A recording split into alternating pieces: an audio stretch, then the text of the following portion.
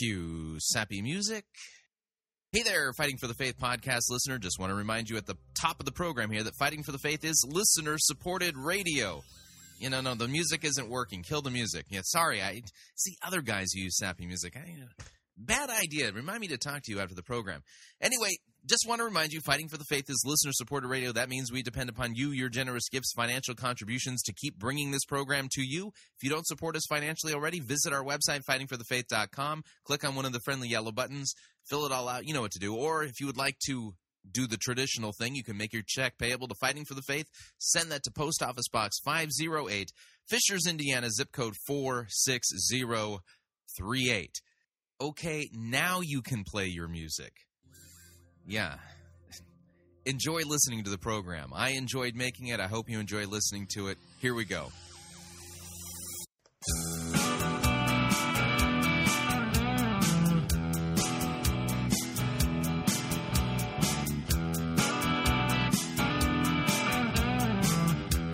It's time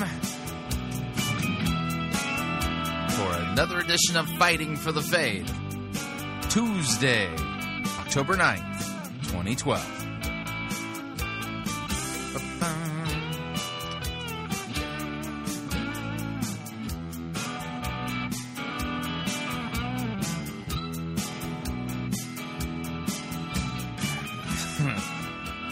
There's a lot of weird in this program today. I'm just saying.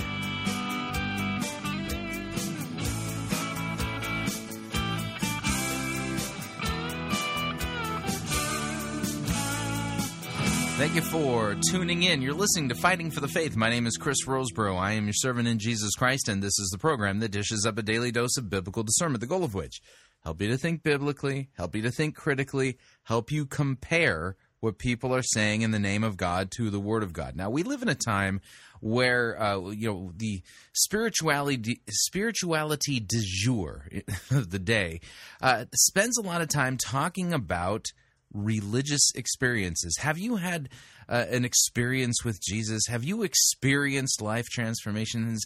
Have you experienced the gifts of the Holy Spirit? Have you experienced dreams and visions and experience and experience and experience and experience and experience and experience? And here's the problem. Okay, your experiences, they're no barometer or indicator of really anything pertaining to God's love for you, whether your sins are forgiven or whether you have a right standing before God. And what poses as Christianity in the Christianity du jour oftentimes is a very cheap substitute that doesn't provide the assurance of salvation and a right standing before God that those who chase after these experiences would think. Okay? Now you're thinking, assurance? Well, let me stop for a second and think about a few things, okay?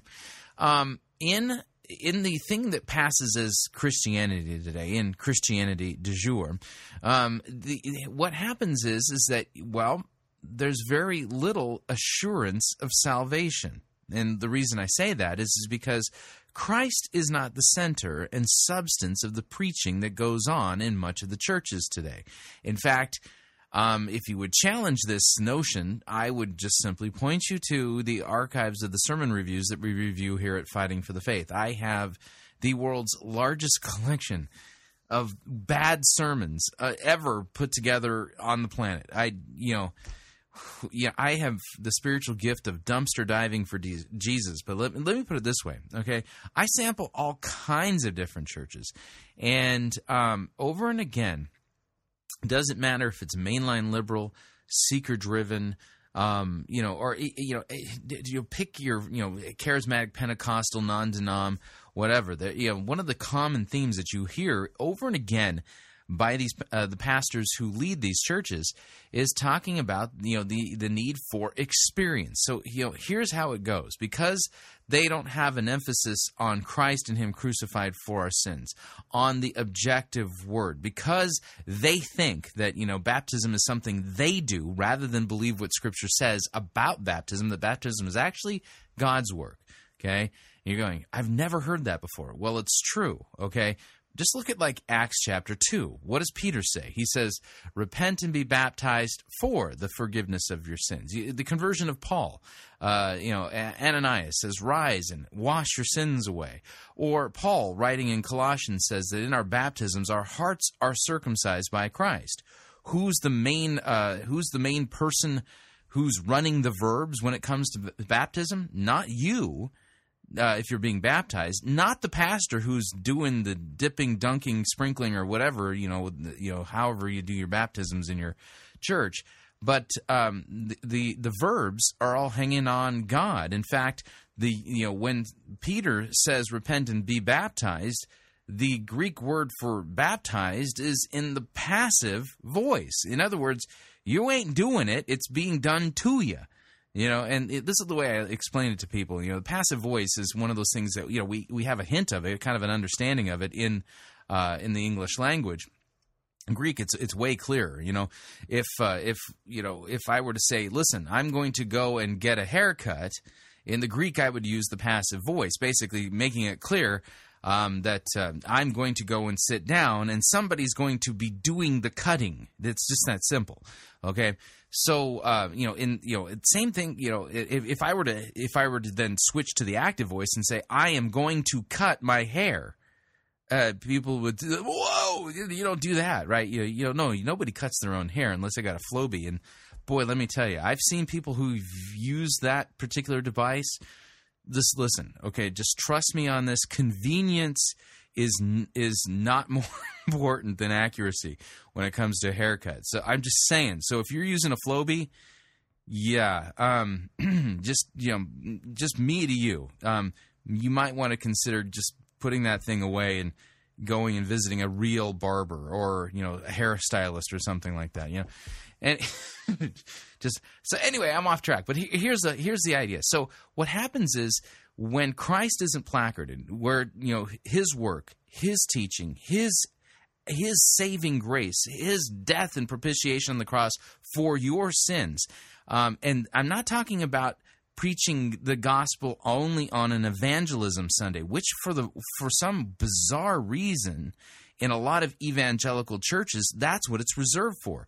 Bring your friends and family. The pastor's going to really preach the gospel this coming Sunday kind of thing. And so what happens is the gospel gets trucked out when you're expecting people who aren't Christians to be in your congregation. But the Apostle Paul, when he wrote to the church, the already existing church in Rome, read Romans, was excited about coming to Rome so that he could preach the gospel to them.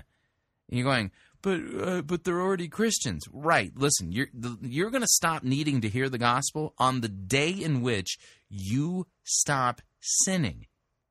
And you go, oh, yeah, because here's the deal. We Christians have some mortal enemies, okay? Sin, death, the devil, our own sinful flesh.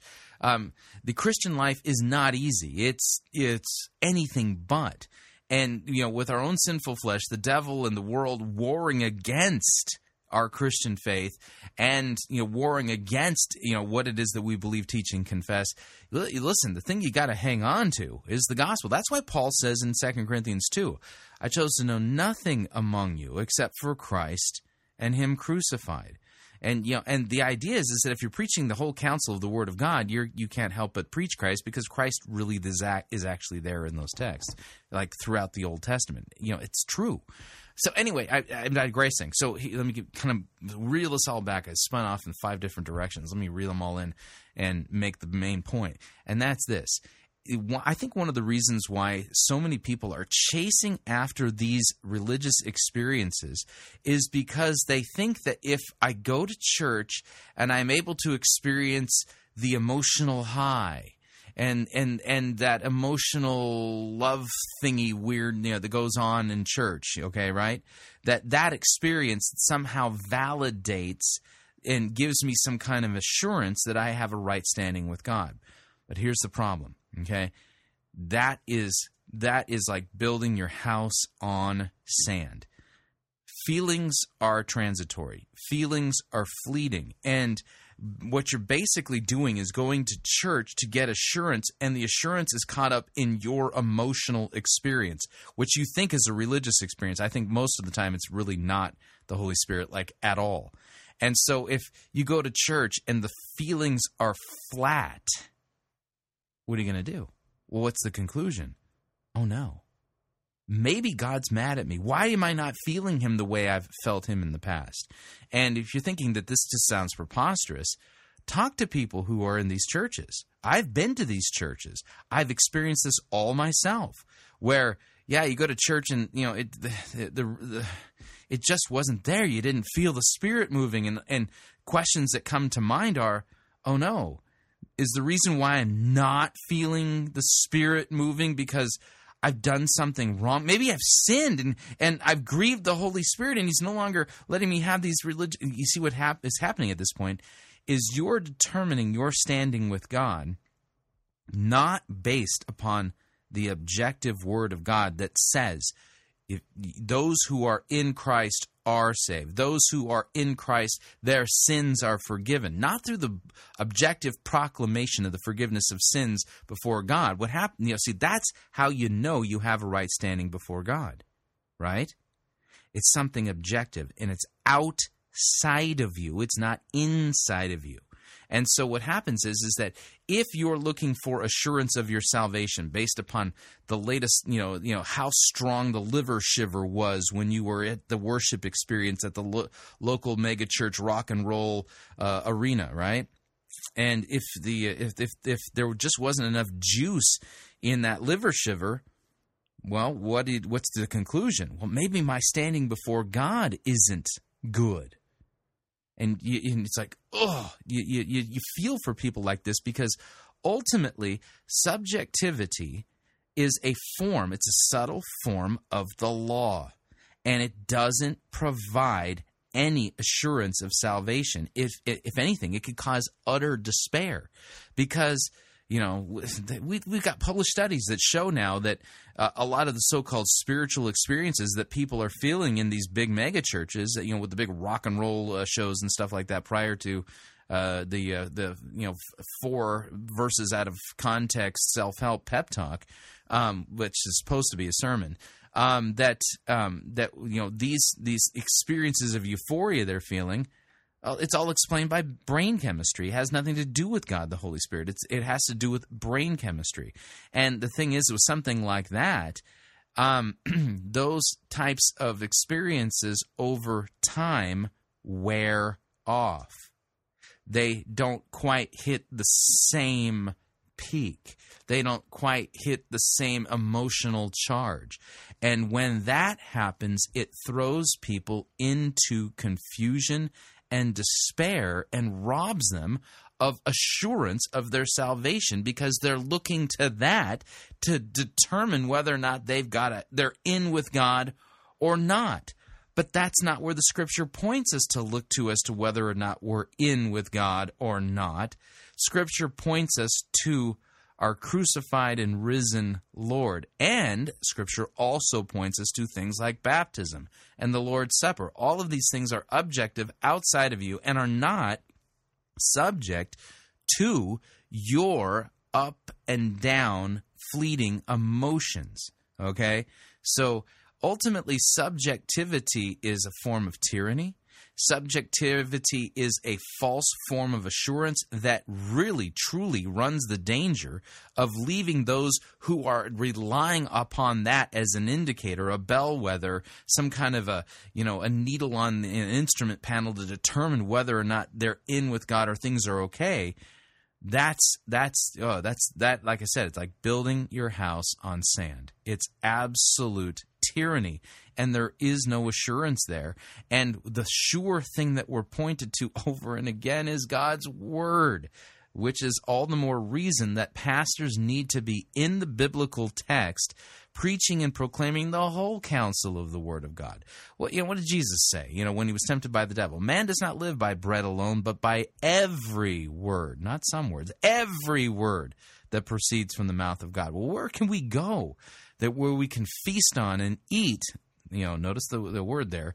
These words of God, all of them, right? Well, the answer is God's word. So if your pastor has got you chasing your subjective tail to determine, and you're at this point determining your right standing before God as a result of how electrically charged the latest liver shiver was in the religious experience that you were having with the rock and roll show, the folks, that's a dangerous place to build your faith on, and many people have had their faith shipwrecked because rather than pointing to Christ, the solid rock, instead they build their religion on the shifting sands of emotion and experience. And that's no place to build the Christian faith, and that's not what Christian faith, the Scriptures point us to.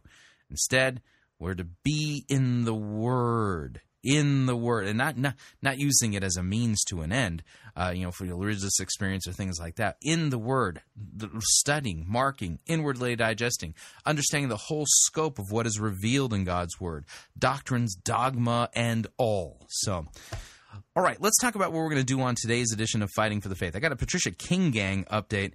Have you all ever heard of something called Prophetic Arts? This is a new one by me.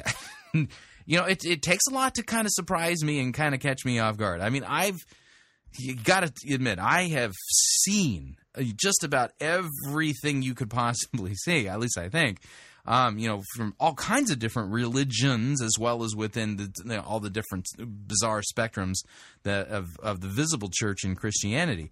But I have never heard of prophetic arts. So we got a Patricia King Gang update, some guy talking about prophetic arts. And then I got a quick Paul Crouch update. Paul Crouch of TBN. And he was somebody recently published a photograph in OC Weekly. If you're familiar, when I lived in Southern California, OC Weekly is it's just horrible publication. I mean, just awful. Anyway, somebody there had taken a screenshot of Paul Crouch with a particular hand gesture towards the cameras, and the question was whether or not he was using sign language to send a message to the cameraman at TBN there at the Jerusalem studios of Trinity Broadcasting Network. So, I ended up publishing the photograph at the Museum of Idolatry, but then I ended up calling TBN to see, if that was legit. And I was basically told that the hand gesture was completely unintentional. So with that and some really good comments on my Facebook wall, I tweaked the editorial comment at the Museum of Idolatry for this particular thing. And I want to talk about, kind of an issue that we have in the Christian church. And that is that with all the evil and heresy and bizarre things that are being taught out there, we really run the risk of completely being desensitized to the importance of sound doctrine and a correct revulsion to false doctrine. I want to talk about that. I've got a Rick Joyner update. Rick Joyner recently appeared on Jim Bakker's television show. Yes, Jim Bakker of 1980s PTL scandal and all that kind of stuff has a new television program, and Rick Joyner was recently on there. Apparently he's embracing the Mormon prophecy that's called the White Horse Prophecy. He talks about it on Jim Bakker's program.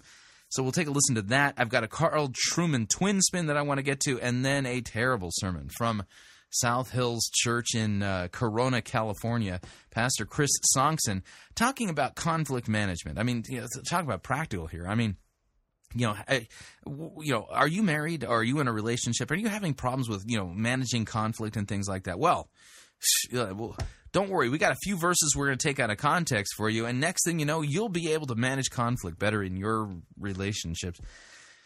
After hearing that. So anyway, make yourself comfortable. We've got a lot of ground to cover. Fuzzy bunny slippers, if you have them here in the Midwest, in central Indiana, where the Pirate Christian Radio Pirate Cave is. It's been cold lately. We've had some frosty, chilly nights, and we've had at night we've been closing the windows and putting an extra blanket on the bed, and it's kind of a foretaste of the winter to come. I just telling you, it's on its way here. So anyway, with that, we're going to dive into the program proper. Here we go.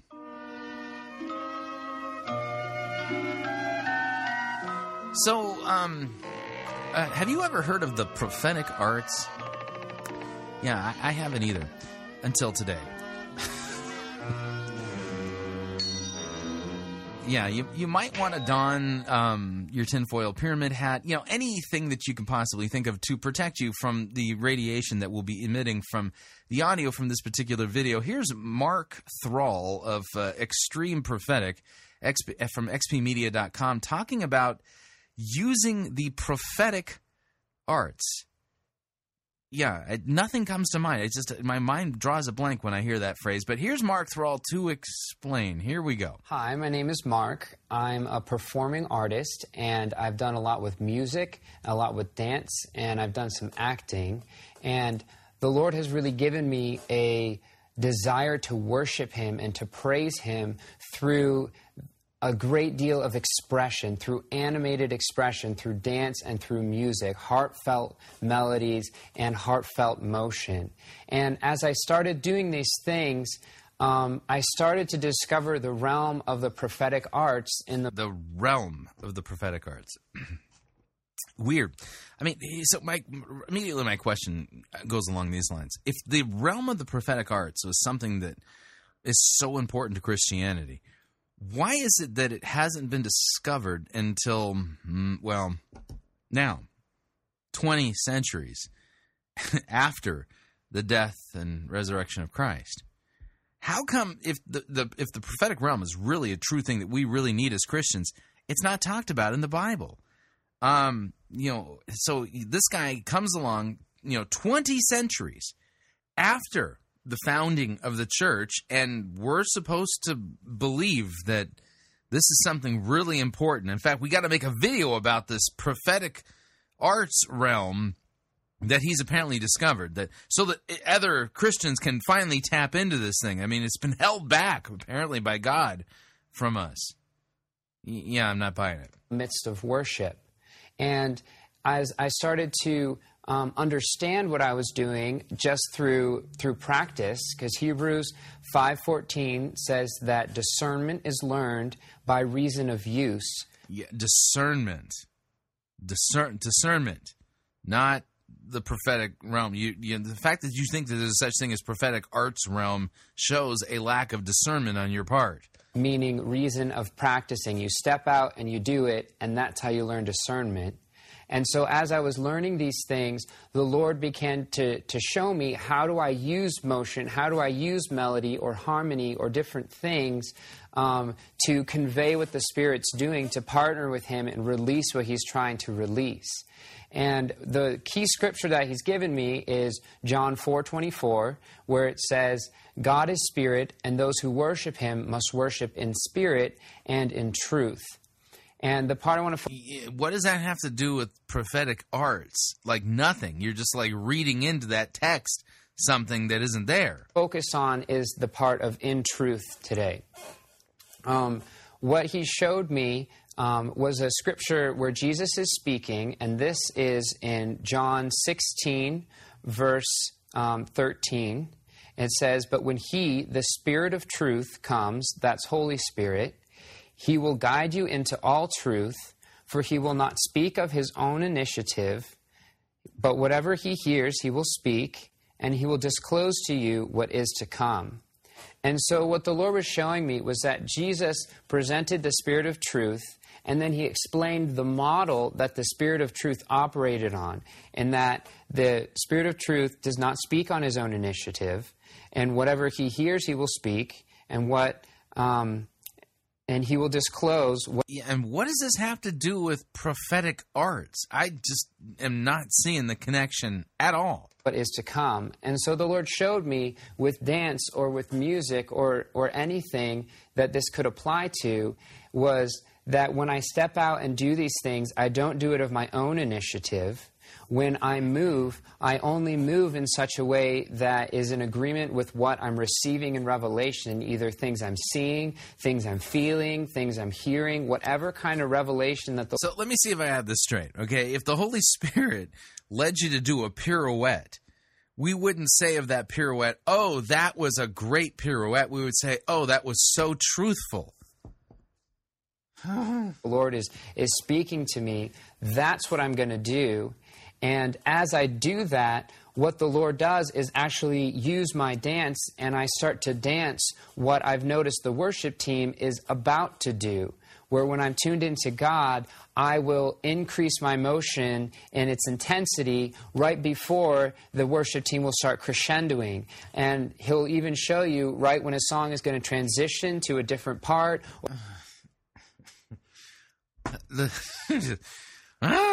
Or when the song's over, and at that point I would stop dancing, and then the worship team stops. And it's been really, really cool. So spirit-led, truthful choreography.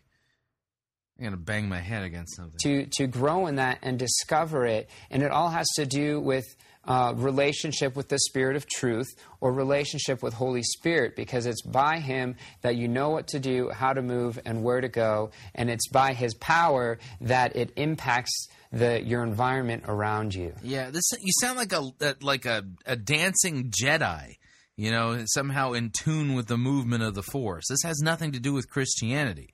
How do I know? None of this is mentioned anywhere in God's Word. This is a chasing after the wind. It is purely subjective. There's nothing that's going to help you out here, and this isn't Christian at all. Oh, unbelievable. All right, moving along. From the Museum of Idolatry, you can find this at alittleleaven.com. That's right, alittleleaven.com. The headline reads, Paul Crouch flips off cameras in Jerusalem, ? Yeah, it's a question mark there. It's not exactly a statement. It's a question mark. But so here's the story, okay? In fact, you know, if you want to see this, oh man, if you want to see this, you can find it at alittleleaven.com, and I have to warn you, it's not work safe. Just saying. I mean, so here's what I wrote, okay? And this actually took a little bit of kind of me getting into the groove of what was really going wrong here, with a little help from some listeners and their comments on Facebook. And kind of use this to kind of work into a wider discussion, okay?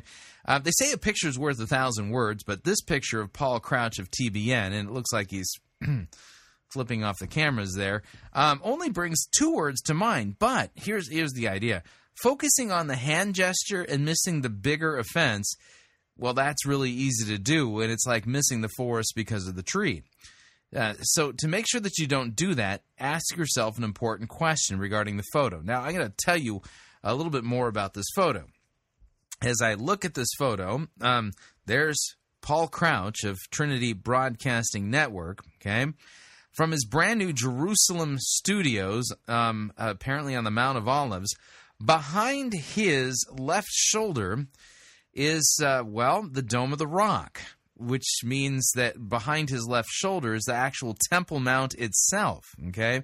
Now, just for some historical insight here, the Temple Mount, it's really a big deal, okay? Because the temples that used to stand on that particular plot of property, okay, had God had put His name on that place. When Solomon dedicated the temple, go read the dedication of the temple, okay, under Solomon. God visibly shows up, okay? His manifest, visible presence shows up. The temple's a big deal, okay? I mean, it's an important site, and it's on Mount Moriah. Jesus is crucified not too far from the Temple Mount. I mean, it's a big deal, okay? But there's the Temple Mount over his left shoulder, and Paul Crouch is wearing, no kidding, a clerical collar. Okay, so just put this all together. Okay, so here's the question I ask of this particular photo: what is more offensive? Okay, now, you know, again, I called TBN, and the gal I talked to was very kind, very polite, very nice, and she said, you know, that the hand gesture was completely unintentional. And I asked for specifics, and she said, that's all I can tell you. So, the hand gesture was completely unintentional. Did I believe her? I believe she believed, well, what she was told. So here's the deal, okay? The issue is really this, okay? What's more important? What's more offensive? The hand gesture that Paul Crouch is making, or, you know, by the way, he's or the fact that Paul Crouch, who is a money-grubbing charlatan con man who has made millions upon millions upon millions of dollars teaching rank heresy. And he's wearing a clerical collar and broadcasting his flim-flam from Jerusalem with the Temple Mount directly behind him. Okay, which is the bigger offense? The hand gesture, which, for all intents and purposes, was probably just somebody grabbing a screen capture of him making a weird motion, and they were able to and then put it up there. What's more offensive, that or the fact that he's wearing a clerical collar with the Temple Mount literally right behind him? Okay, and and to kind of give you an idea of what Paul Crouch is really all about, here's Paul Crouch and his son discussing the fact that if you get in the way of TBN, well, you could probably die. Yeah, listen in. Quote from Papa Bethany. Meekness is not weakness. It is velvet-covered steel. Bingo. And he was describing Moses in one sense, but also his dear daughter. And you know what? You know what's funny, Dad? There have been a few attempts in the TBN history to upset TBN, to stop TBN, there have been a few fools in the 38, 39 year history coming up on 40 years. And you know what? Any attempt at stopping TBN, they have no idea who they're actually pushing into the corner. You and Mom get pushed in a corner, God help you. Well, that's a lesson I've learned from you, seriously. God help anyone who would try to get in the way of TBN, which was God's plan and his purpose. I have attended the funeral of at least two people who tried. Hello. He's attended the funeral of two people who tried to get in the way of TBN. I mean, that's like the tip of the iceberg. Okay, so here's kind of the point that I'm trying to make, and I don't even know if I'm making it very well, but here's the idea. In our day and age, there is so much rank heresy, okay, that it's really easy to not be offended by it anymore. I mean, the reality is that I'm less offended by the hand gesture, which, by the way, is kind of stark to look at. I'm less offended by the hand gesture than I am by the fact that that man who teaches rank heresy, who's made millions upon millions of dollars fleecing people in the name of God, which, by the way, is what it means to take the Lord's name in vain. You want to know what it means to take the Lord's name in vain? Just watch TBN. That's what it means to take God's name in vain. It's to lie using his name. It's to fleece people and tell them that God's going to bless them and give them a miracle if you send in $1,000 seed offering to TBN. That's what it means to take God's name in vain. This is a man who, I get more physically angry watching him than I do a flagrant sinner like Madonna or Lady Gaga or something like that. I can't even watch any of those two folks. Because they revel in sin and glorify it and stuff like that. So Madonna and Lady Gaga, don't even try playing those songs around me. I can't listen to them because of what they represent. But as angry as Madonna and Lady Gaga make me, Paul Crouch, it's double and triple. And the reason why is because this guy is sending people to hell and taking all the money out of their wallet in the process. It's absolutely disgusting. And the fact that he's wearing a clerical collar, passing himself off as a holy man, and he's got the Temple Mount over his left shoulder, that to me is far more offensive than the photograph where he looks like he's flipping off the cameras there in Jerusalem. That's far more offensive. But see, the thing is, in our day and age, when you flip the channel and you come across that particular channel, TBN, and you look at it for like 5 seconds and you roll your eyes and whatever, right? Okay. The thing is that we've become desensitized to the fact that these people are sending people to hell. We've become desensitized to the offense that they are to Christianity. And the reality is that literally hundreds of millions of people's first exposure to Christianity, and you have to put that in air quotes, is as a result of the television, quote, ministry of TBN. And this is what happens when you don't, and when the church takes a tolerant view of false teachers, false doctrine, and heresy and heretics. I mean, and the reality is that if those churches, in the United States and around the world, who say they believe the Bible to be the Word of God, were to take a unified stand against TBN, they could probably make enough ruckus to put a dent in their financial income to the point where maybe they would, go out of business. But churches continue to remain, for the most part, silent. Basically saying, who am I to say anything? We can all just get along. I mean, that's their view. Yeah, it's kind of embarrassing. It's more than embarrassing. It's a blight on Christianity, and it sullies the name of Christ. And by not saying anything, I sometimes wonder if Christians are not complicit in their crimes by agreeing to just basically not say nothing. Just something to think about. All right, we are up on our first break. If you'd like to email me regarding anything you've heard on this edition or any previous editions of Fighting for the Faith, you can do so. My email address, talkback@fightingforthefaith.com, or you can ask me and my friend on Facebook. It's facebook.com/Pirate Christian, or you can follow me on Twitter. My name there, @Pirate Christian. We'll be right back.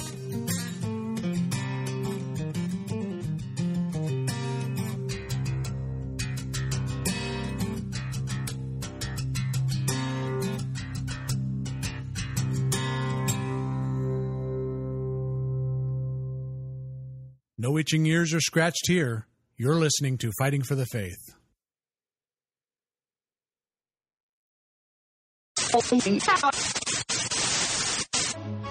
You're listening to Pirate Christian Radio. We'll be taking your false doctrine now.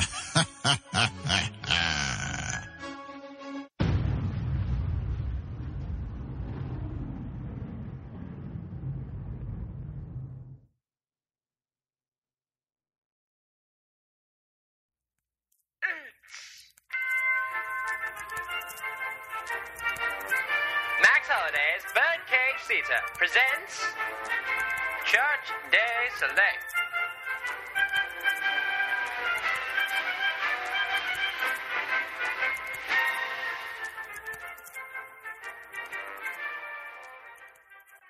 Hey guys, it's Rex here. I know that you've all been hearing about Stephen Furtick's latest book, Greater. Well, I took the time to check it out, and I have to say that I was greatly underwhelmed. For example, in his book he talks about Elisha burning his plows in order to follow Elijah. For some reason, Furtick then asked us to do the same. Right. Furtick only gave you half the story. Where in your book does it tell everyone to sacrifice their oxen and cook their carcasses over your burning plows, Furtick? Nowhere. That's why I'm taking it one step further with my new book, Greater Than or Equal To. You think Furtick's book was bad? Well, my book will do it better. I'm not a wimp like Furtick. I do it all. That's right. Not only did I burn my plows like Elisha, but I took my oxen and I sacrificed them with my bare hands. I moved on from that, and I'm now living it up like John the Baptist. I wear a camel's hair jacket with my Bible pants and eat locusts with wild honey. I added some chipotle sauce for flavor. I guess it worked. Anyway, got another question for you, Furtick. Ever heard of Hosea? Well, you conveniently skipped the whole part about marrying a prostitute. Well, I did it. On top of that, I'm cooking the locusts tonight for my new wife. Just like Ezekiel, I'm cooking my food over poop. It's so awesome. So watch out, Furtick. Greater Than or Equal To is way better than your book, you pansy.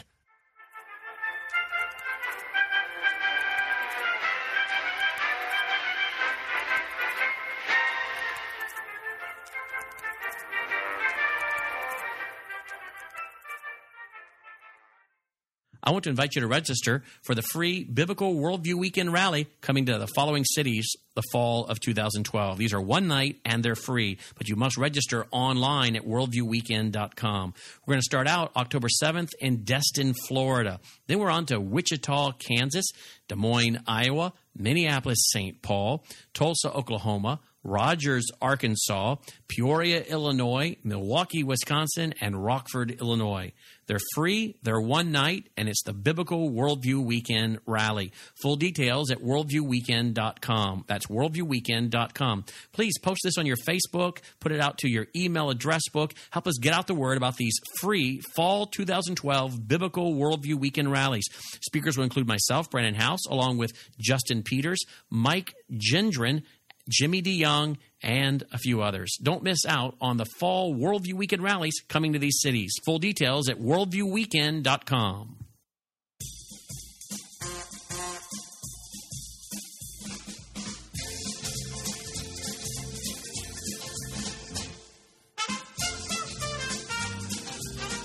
Keep more of your money in your pocket. Hi, Chris Roseborough here. If you're planning to travel anytime in the near future, then don't pay more for airfare, hotel rooms, or rental cars than you need to. Longtime Pirate Christian Radio featured advertiser Cheap O Air can save you a Tijuana taxi load of money on all of your travel needs. Plus, Cheap O Air has a seasonal promotional code for all of our listeners that will save you an additional $10 off of Cheap O Air's already low prices.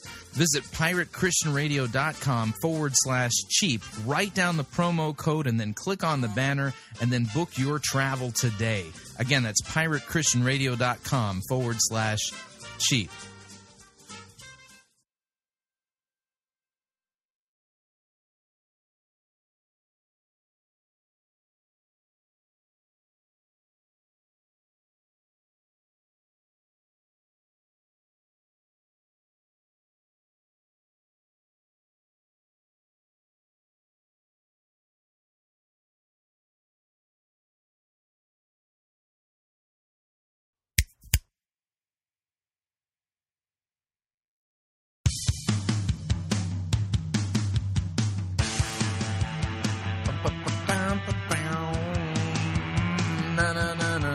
All right, we're back.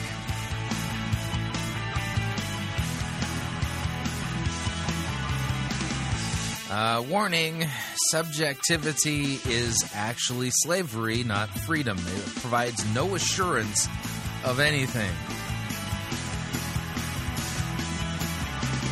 Just a reminder, Fighting for the Faith is listener-supported radio. That means we depend upon you and your generous gifts and financial contributions in order to continue to bring Fighting for the Faith to you into the world. And you can partner with us financially by visiting our website, fightingforthefaith.com. When you get there, you'll see our two friendly yellow buttons. One says donate, the other says join our crew. When you join our crew, you are signing up to automatically contribute $6.95 every month to the ongoing work and mission of Fighting for the Faith and Pirate Christian Radio. And, of course, if you'd like to specify the amount that you would like to contribute, you can do so by clicking on the donate button, or you can make your gift payable to Fighting for the Faith and then send that to Post Office Box 508, Fishers, Indiana, zip code 46038. Okay, I don't have any update music for this next segment. I'm going to go ahead, and I'm looking at my time here, ran a little long on the Paul Crouch and the Prophetic Arts segments. I'm going to save Rick Joyner until probably Thursday, and instead I'm going to do my Carl Truman twin spin. Somebody left a link to a fantastic Carl Truman article that was video that was recently published on YouTube by Westminster Seminary out there in Pennsylvania, I think. And Carl Truman is talking about what he calls the creedal imperative. Have you heard somebody use the statement, and maybe you've used it, I don't have any creed but the Bible, or I don't have any creed but Christ, or something like that? Well, as well-meaning as that is, and as much as that sounds like it would be in accord with Sola Scriptura, it really isn't. And here's Carl Truman to explain why. Many Christians would say that they have no creed but the Bible. In actual fact, that's a rather specious comment. The division between Christians is not between those who have a creed and those who don't have a creed. The division really is between those who have a public creed that is set out for all to see and assess in light of Scripture, and those who keep their creed secret. They don't set it out in public, and it can't be assessed in the light of Scripture. That's exactly right. Now, I'm going to pause right there. You see, those people who say no creed but the Bible, they have a creed. It's just not written. You can't examine it. You don't know what its major tenets are, and it's hard to figure anything out. In fact, one of the things I find very difficult is when I do sermon reviews, one of the things I try to do is try to get some kind of a radar fix on the theology of a lot of the guys that I review here at Fighting for the Faith. And over and again, I find that it's very difficult to figure out what exactly they believe, teach, and confess, because it's not anywhere where I can go to and really truly examine it. And so oftentimes you end up having to kind of backwards engineer their theology from what they're saying in their sermons, which is difficult to do. But in fact, one of the things I've noticed is more and more and more in seeker-driven church websites, no longer do you have sections that you can go to where they've published what they believe.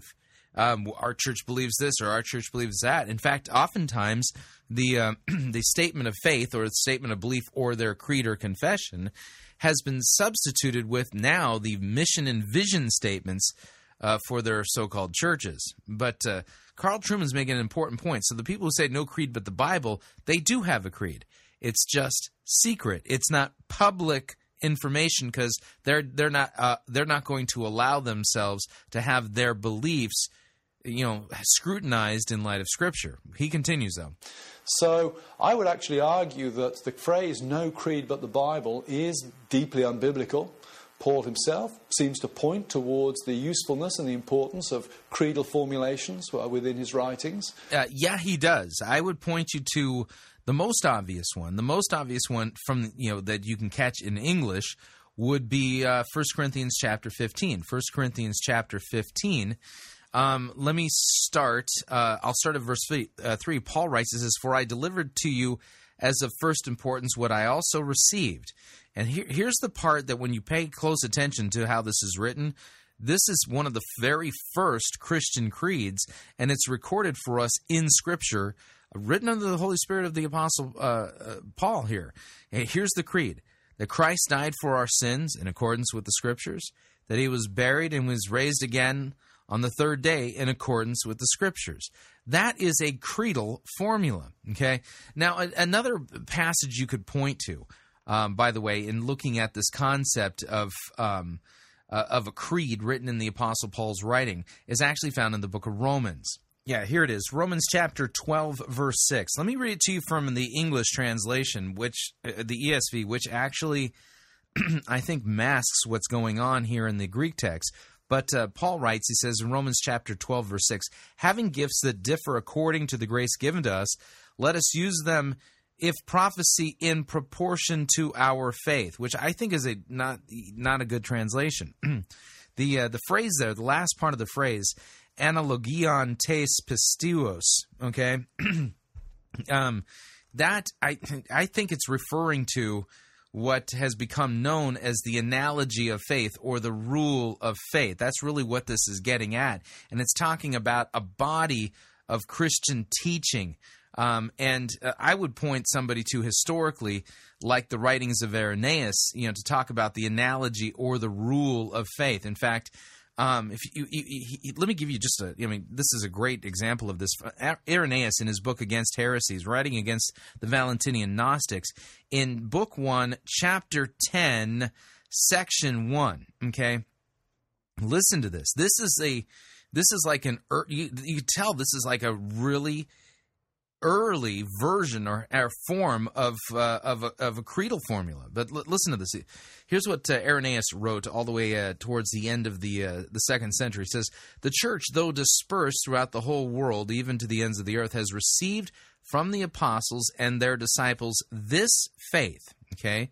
"She believes in one God, the Father Almighty, maker of heaven and earth, and the sea and all things that are in them, and in one Christ Jesus, the Son of God, who became incarnate for our salvation, and in the Holy Spirit, who proclaimed through the prophets the dispensations of God, and the advents, and the birth from a virgin, and the passion and the resurrection from the dead, and the ascension into heaven, into the flesh of the beloved Christ Jesus our Lord, and his future manifestation from heaven in the glory of the Father, to gather all things in one, to raise up anew all flesh of human of the whole human race, in order that Christ Jesus, our Lord and God and Savior and King, according to the will of the invisible Father, every knee should bow of the things in heaven and things on earth and things under the earth, and every tongue confess to him that he should execute just judgment toward all, that he may send spiritual wickedness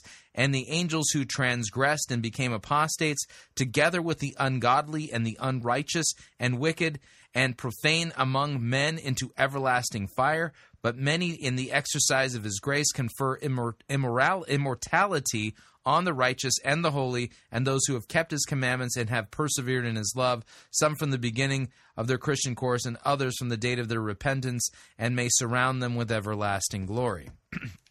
I mean, that's an example, kind of like of the early version of the rule of faith, and you can hear in that a lot of the elements that got rolled up into the Nicene Creed, as well as, you know, the Apostles' Creed is actually kind of a Western, a Latin church thing, but you get what I'm saying here, is that these things are not the enemies of Christianity. In fact, throughout church history, they have been very important in fighting off heretics and correctly defining what constitutes sound doctrine versus false doctrine.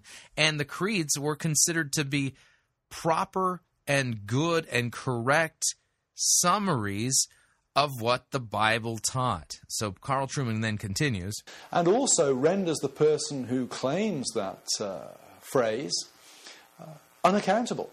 If I don't know what the minister's creed is, if it's just the Bible, how on earth can I ever judge whether he's being biblically faithful or not? I need to know what he believes the Bible says in order to assess whether it's truly biblical or not. And the standard way of doing that in history has been for the church to have creeds and confessions. They're not supplemental to Scripture in the sense of bringing more revelation from God. They are summaries of what Scripture teaches, to be normed, to be critiqued, to be revised in the light of what Scripture teaches. Okay, the second question he's going to answer, by the way, is how has the anti-creedal attitude entered today's churches? Here's Carl Truman. One of the constant things that the church has to be aware of is worldliness. And ironically, the anti-creedal attitude of the church can itself be a representation of precisely the worldliness of the church. There are forces within secular society that have nothing to do with Christianity and are indeed antithetical to Christianity that might lead us unwittingly to be anti-creedal while we think we're being biblically faithful. Consumerism, for example, science, the anti-historical emphasis in modern culture, all pointing us towards the future rather than orienting us to the past as a source of knowledge. The cult of youth, the idea that the less one knows, the less cluttered with knowledge one is, the more authentic is one's belief, action, thinking. And that little piece right there, the cult of youth, that's what's going on with these seeker-driven pastors. Remember yesterday's miserable excuse for a sermon that we heard from Peter Haas on pharisectomy? I mean, this is a young guy who has no clue what the biblical text says, and yet he's held up as a successful church planter because he's able to attract a large crowd, but he doesn't properly teach God's word. That's what he's referring to there. These are all problematic. Paul clearly sees Christianity as rooted in history. He sees it as something that is not to be innovated, but it's something to be passed on from generation to generation. Creeds and confessions are one mechanism for doing just that. And I suspect that very often those who claim no creed but the Bible are unwittingly capitulating to the anti-historical, anti-authoritarian spirit of the age. Brilliant points by Carl Truman. Now, talking about church history, Carl Truman seems to know his stuff. Even though he's Reformed, he has written some pretty decent stuff regarding Martin Luther. And in fact, let me read to you an article he wrote a few years ago called Luther's Theology of the Cross, and talk about an important look at church history. Here we go. Carl Truman writes, he says, no one could have expected that the Reformation would be launched by Martin Luther's 95 Theses against indulgences in October of 1517. The document itself simply proposed the framework for a university debate. Luther was arguing only for a revision of the practice of indulgences, not its abolition. He was certainly not offering an agenda for widespread theological and ecclesiastical reform. Indeed, he had already said much more controversial things in his disputation against scholastic theology of September 4th, 1517, in which he critiqued the whole way in which medieval theology had been done for centuries. That disputation, however, passed without a murmur. And indeed, humanly speaking, it was only the unique combination of external factors, social, economic, and political, that made the latter disputation the spark that lit the Reformation fuse. Once the fuse had been lit, however, the Church made a fatal error. She allowed the Augustinian order to which Luther belonged to deal with the problem as if it were a minor local difficulty. There was to be a meeting of the order in Heidelberg in April of 1518, and Luther was asked to present a series of theses outlining his theology so that he could be assessed by his brethren. It was here, then, that the relatively bland 95 Theses gave Luther an important opportunity to articulate the theology that he had expressed in his September disputation. The Heidelberg disputation is significant for two things. First, there was at least one other future Reformation giant present. This was Martin Bucer, the reformer of Strasbourg, who would end his days as professor of divinity at Cambridge, a man of vast intellect and wide ecumenical vision. Bucer was to have a profound influence on a generation of reformers, not the least John Calvin, and his first taste of Reformation thinking was provided by Luther at Heidelberg in 1517. Yet, while Bucer left the disputation marveling at how Luther had attacked what the Church had become, he missed the theological core of what Luther was saying. This is the second point of importance, the theology of the cross. So toward the end of the disputation, Luther offered some theses, which seem, in typical Luther fashion, nonsensical or at least obscure. Theses 19, 20, 21, and 22. Let me read them in order. Theses 19. That person does not deserve to be called a theologian who looks upon the invisible things of God as though they were clearly perceptible in those things which have actually happened. See Romans chapter 1, verse 20. Thesis number 20. He deserves to be called a theologian, however, who comprehends the visible and manifest things of God seen through suffering and the cross. 21.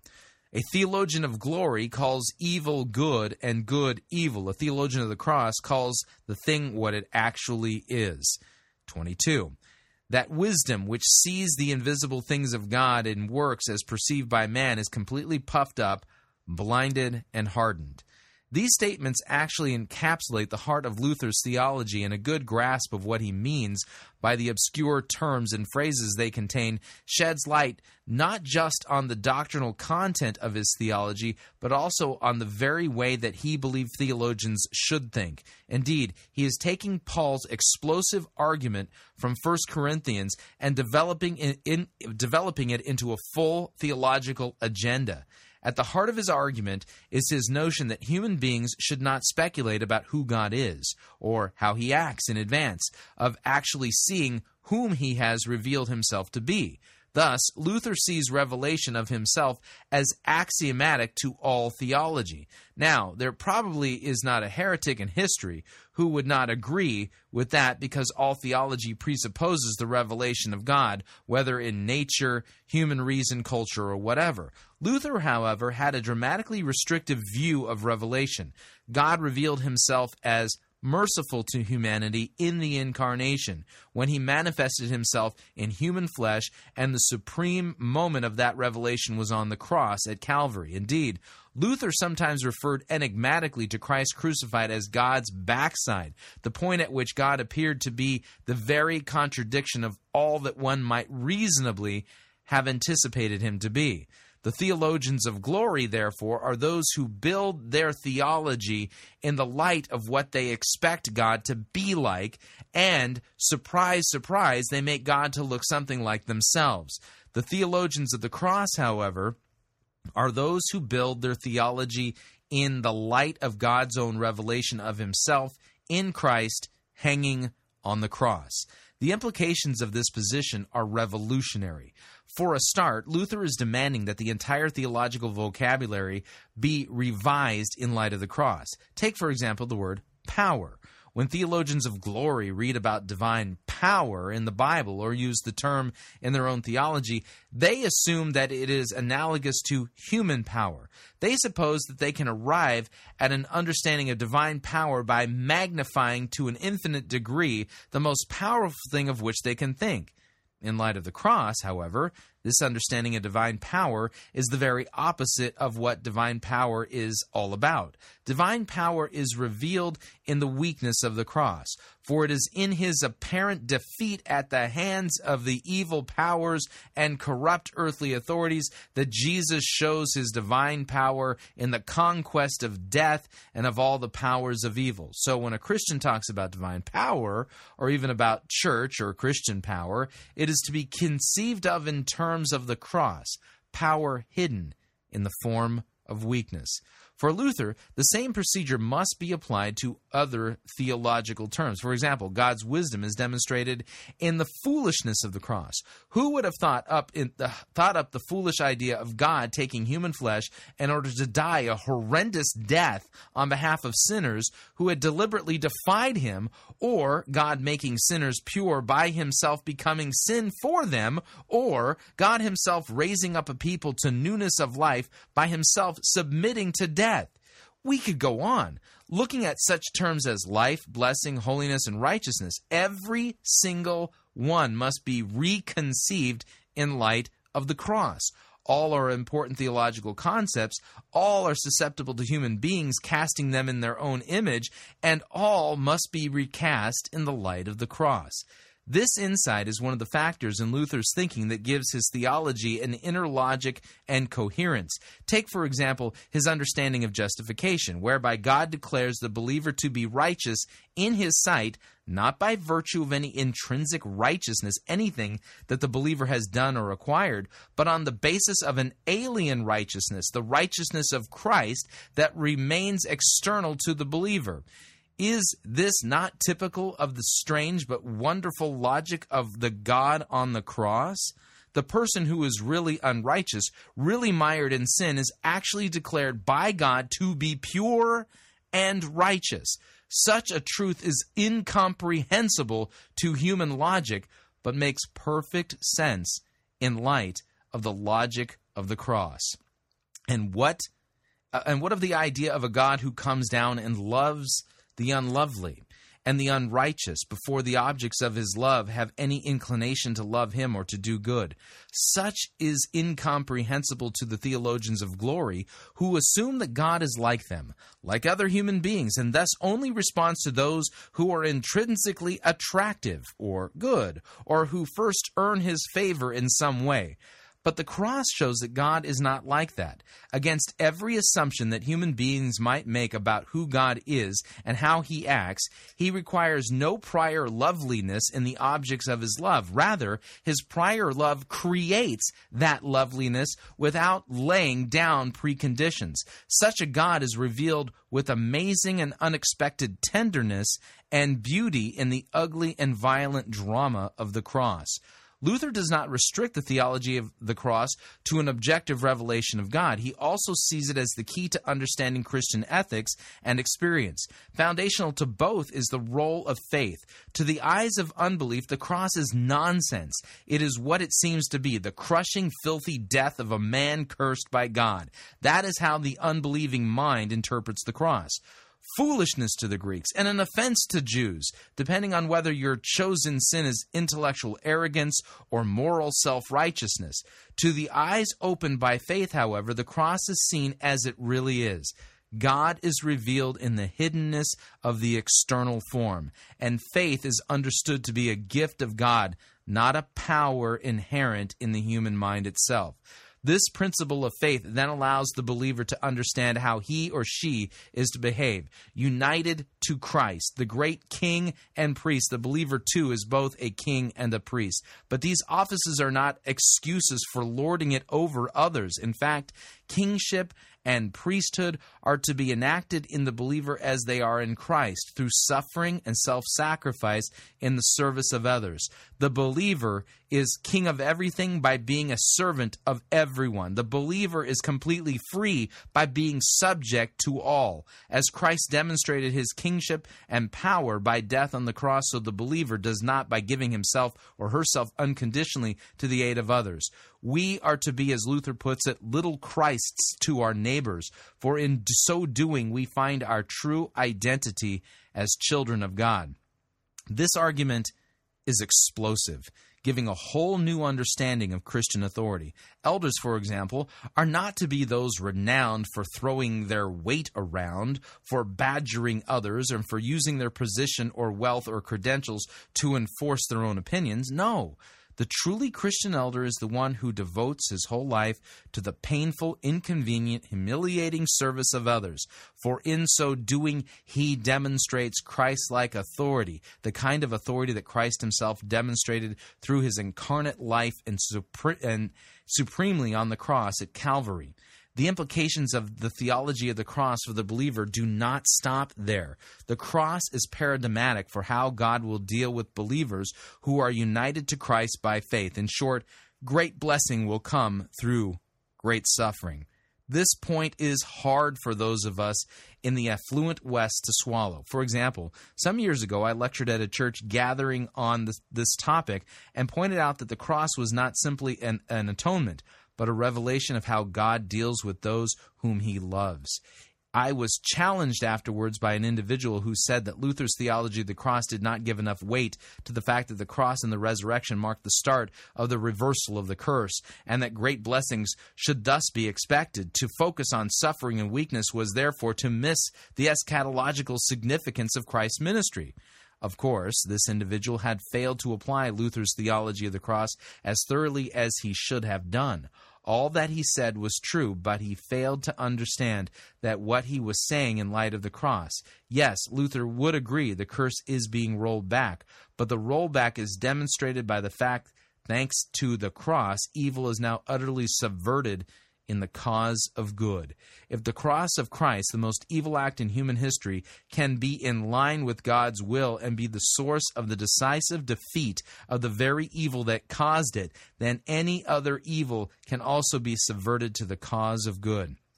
More than that, if the death of Christ is mysteriously a blessing, then any evil that the believer experiences can be a blessing too. Yes, the curse is reversed. Yes, blessings will flow. But who declared that these blessings have to be in accordance with the aspirations and expectations of affluent America?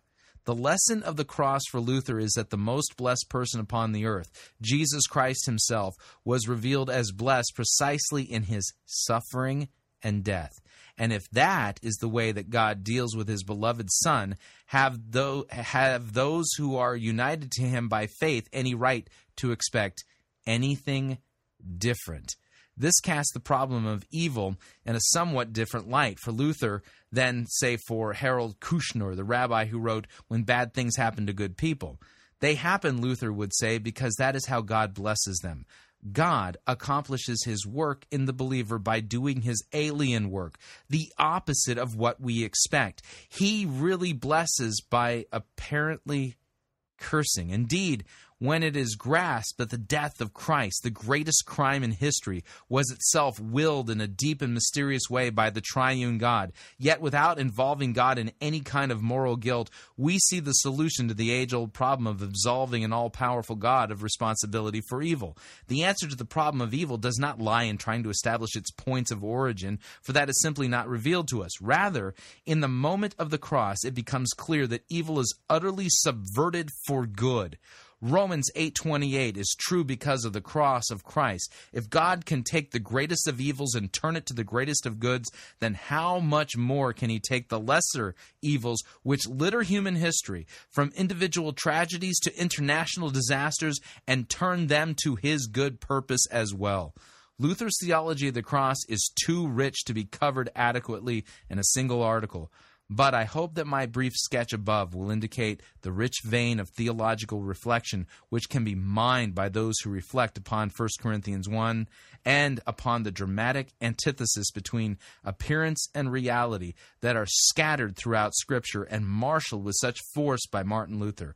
An antidote to sentimentality, prosperity doctrine, and an excessively worldly eschatology. This is theological gold dust. The cross is not simply the point at which God atones for sin. It is also a profound revelation of who God is and how he acts towards his creation.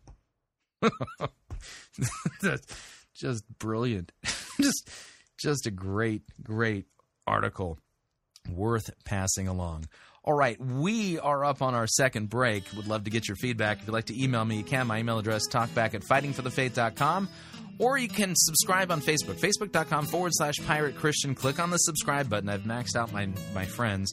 Or you can follow me on Twitter. My name there, @Pirate Christian. We will be right back with a really bad sermon review. Can hardly wait. Stay tuned.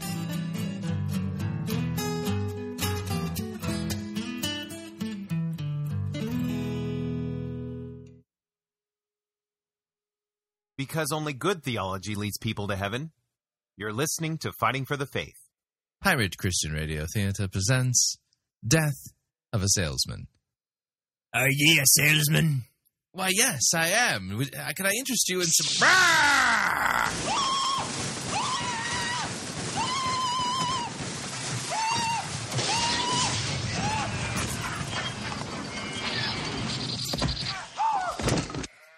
You're listening to Pirate Christian Radio.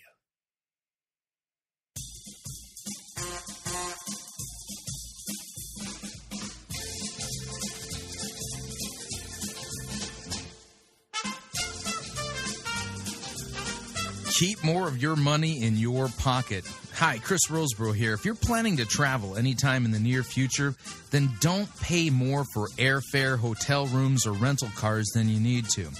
Longtime Pirate Christian Radio featured advertiser Cheap O Air can save you a Tijuana taxi load of money on all of your travel needs. Plus, Cheap O Air has a seasonal promotional code for all of our listeners that will save you an additional $10 off of Cheap O Air's already low prices. Visit piratechristianradio.com/cheap, write down the promo code, and then click on the banner, and then book your travel today.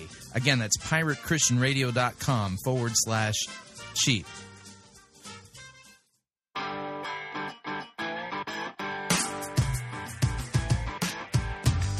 Okay, we're back. Hour number 2 of Fighting for the Faith. Sermon review time. We're going to be going back to Corona, California, that is.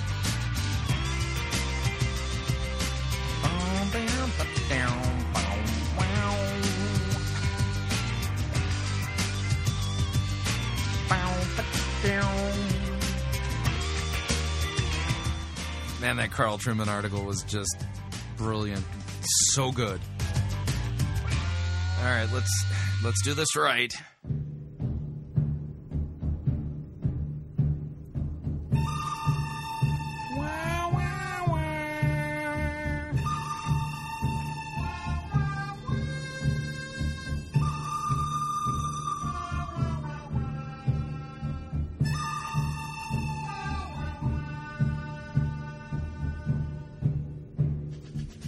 The good, the bad, and the ugly. We review it all here at Fighting for the Faith. We're an equal opportunity sermon reviewing service. Today's Masloration, from the combination of two words, Maslow, as in Maslow's hierarchy of needs, and oration stuck together. Today's Masloration comes to us via South Hills Church in Corona, California. And it's Chris Sonksen presiding. We've been reviewing sermons from Chris Sonksen probably as long as I've been doing Fighting for the Faith, and I think we have yet to have him correctly handle any biblical text. Today, well, he's going to stay true to form. He's going to rip some verses out of context in order to help you come up with strategies on how to effectively manage conflict in your life, in your marriage, in your relationships, and things like that. So, without any further ado, here's his masleration entitled Happily Never After, Part 4. From the Happily Never After masleration series at South Hills in Corona, California. Here we go. Here's Chris Sonksen. As we head into part 4 of Family Month, we still have one more part to go. And two things. I want to welcome all those who are watching at our online campus. Would you give our online viewers a big hand? Come on. Welcome them to the room. Second thing is, I want to let you know that we are launching, when this series is over, we're launching a brand new series called How to Hug a Vampire. And we all joke around about vampires. They suck the blood out of you. But how about those people in your life that suck the life out of you?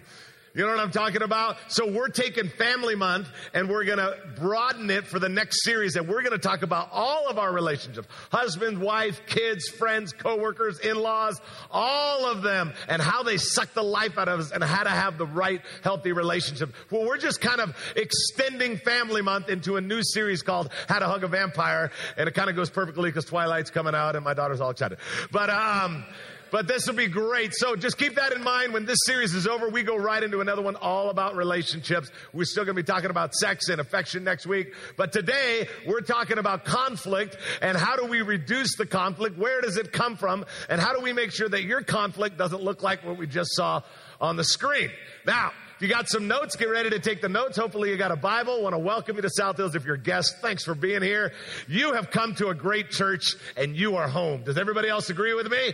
Come on. Welcome home. And so we love having you today. My wife and I last Saturday night, not yesterday, but last Saturday night, we go, after the service was over last Saturday night, and we have a Saturday night service at 5 o'clock, identical to this one if you ever can't make it on Sunday. But we go to the movies last Saturday night. And we go to the movies after the service. We went home. I'm like, hey, man, I'm still kind of wired after the service, and I'm not really that hungry. I had a late lunch. Let's go to the movies. So we decide to go to the movies. We go to the Crossing at Dos Lagos. We go inside of the movie, and we paid, I don't know, probably $250 to get in.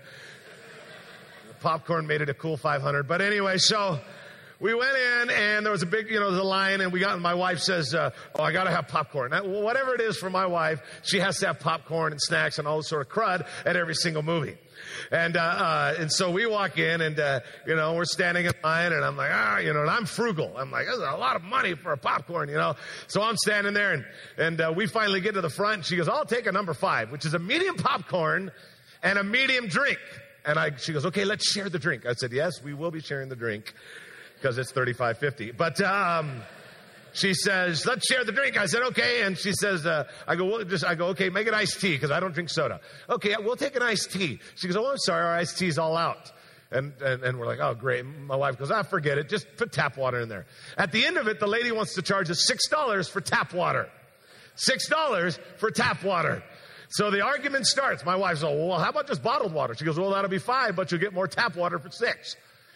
$6 for tap water. So I'm all upset. Now keep in mind, I forgot to lay this out. There's already people I said hello to like 4 lines down that go to our church. Hey, Pastor Chris. Oh, hey, praise God. Oh, hallelujah. Oh, yeah, church was good tonight. People are coming to Christ. Oh, hallelujah. So now the $11, $12, whatever it is, little popcorn and tap water starts going. My wife goes, well, forget that. And so my wife's going on and on. Finally, this guy behind her, and you can ask my wife, she's sitting in the front, about the size of Pastor Dennis, just kind of big, kind of Shrek looking.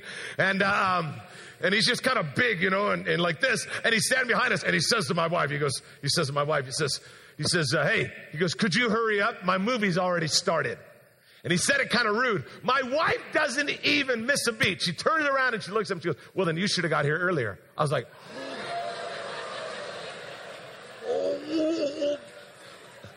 I grabbed some of the popcorn. I forget the show. This is going to be awesome. He snaps back with another comment. She snaps back with another one. And I'm like, what in the world's going on? And my wife to this day is going, I'm standing my ground. Well, let me tell you how she stands her ground. So she heats it up with Mr. Linebacker Boy, and finally I got to step in because he's really getting smart out with my wife. I go, hey, look, dude. I go, you're snapping at my wife. I go, I don't appreciate that. Then he pops off with, he pops off with, he's like 40 years old. He goes, she started it. She started it. I'm like, well, I go, look, dude, I wouldn't be talking to your wife. And so we started, and he started getting in my face a little bit. And I'm thinking, my wife started this whole thing.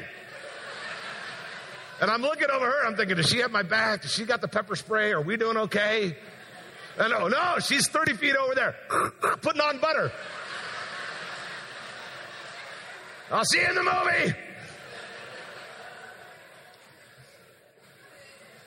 Now, in my mind, I'm thinking, this is not going to be good.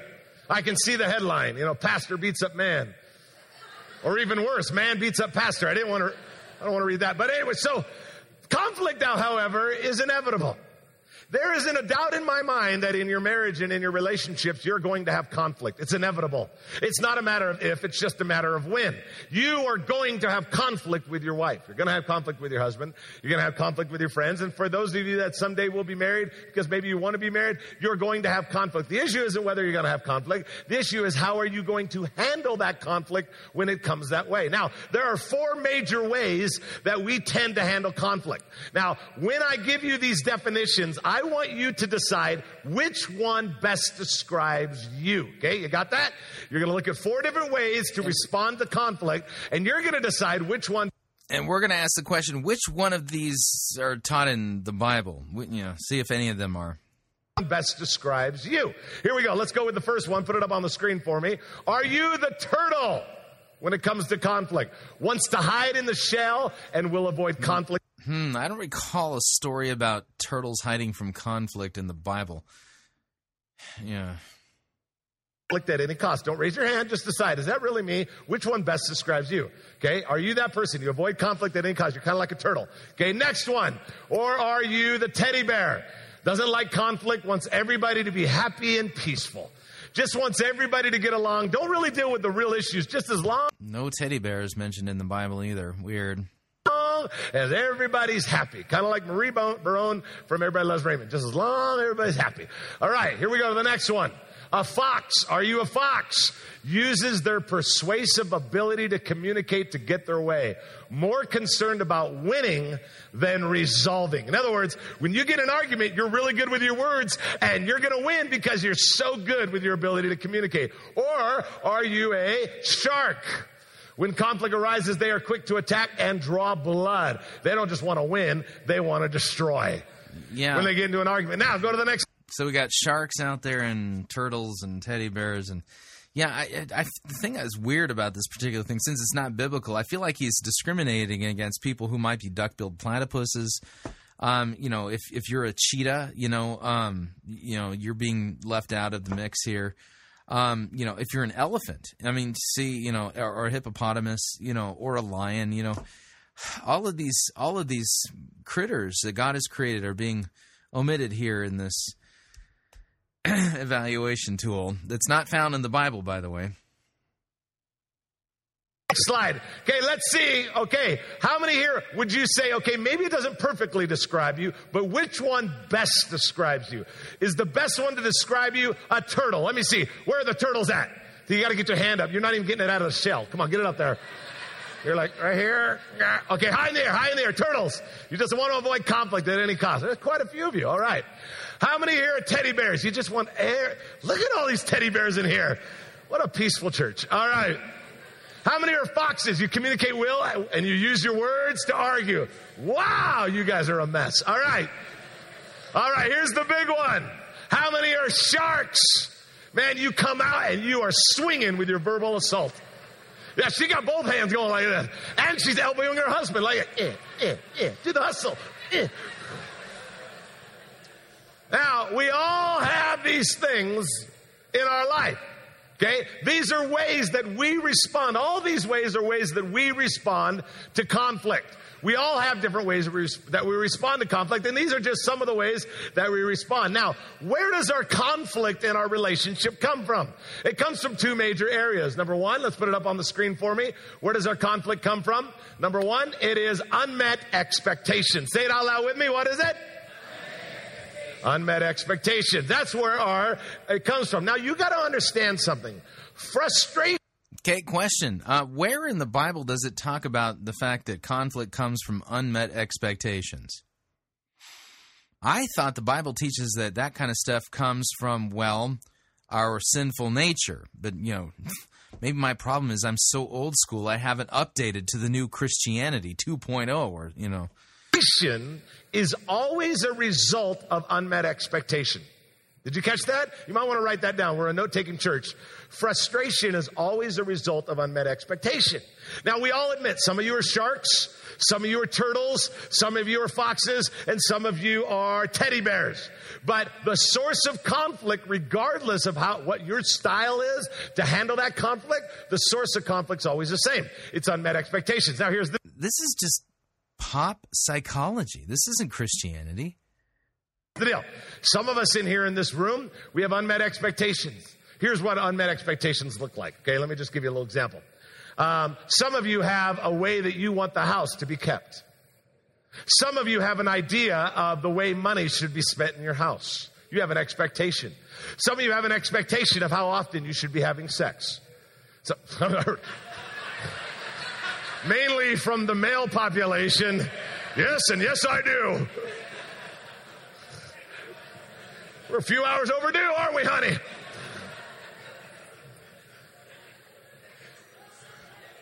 There are so many options for me right now with comments, but I'll just move on. All these things going in my head.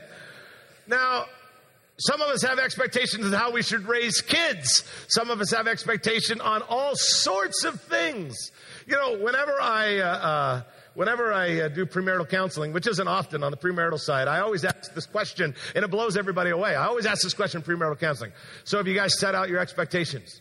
And they always look at me like, what do you mean? Well, I'm just wondering, how are you going to spend money?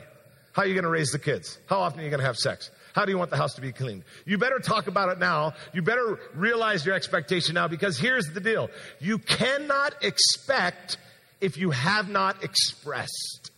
I want to write that down. You cannot expect what you have not expressed. Yeah, chapter and verse from the Bible for that, please. Oh, sorry. Yeah, I forgot. You're only going to use the Bible out of context in order to create the impression that you're actually preaching biblical sanctification here when you're not. I'm expecting something. Really? Is it clear? And was it clear in the beginning that this is what you were expecting?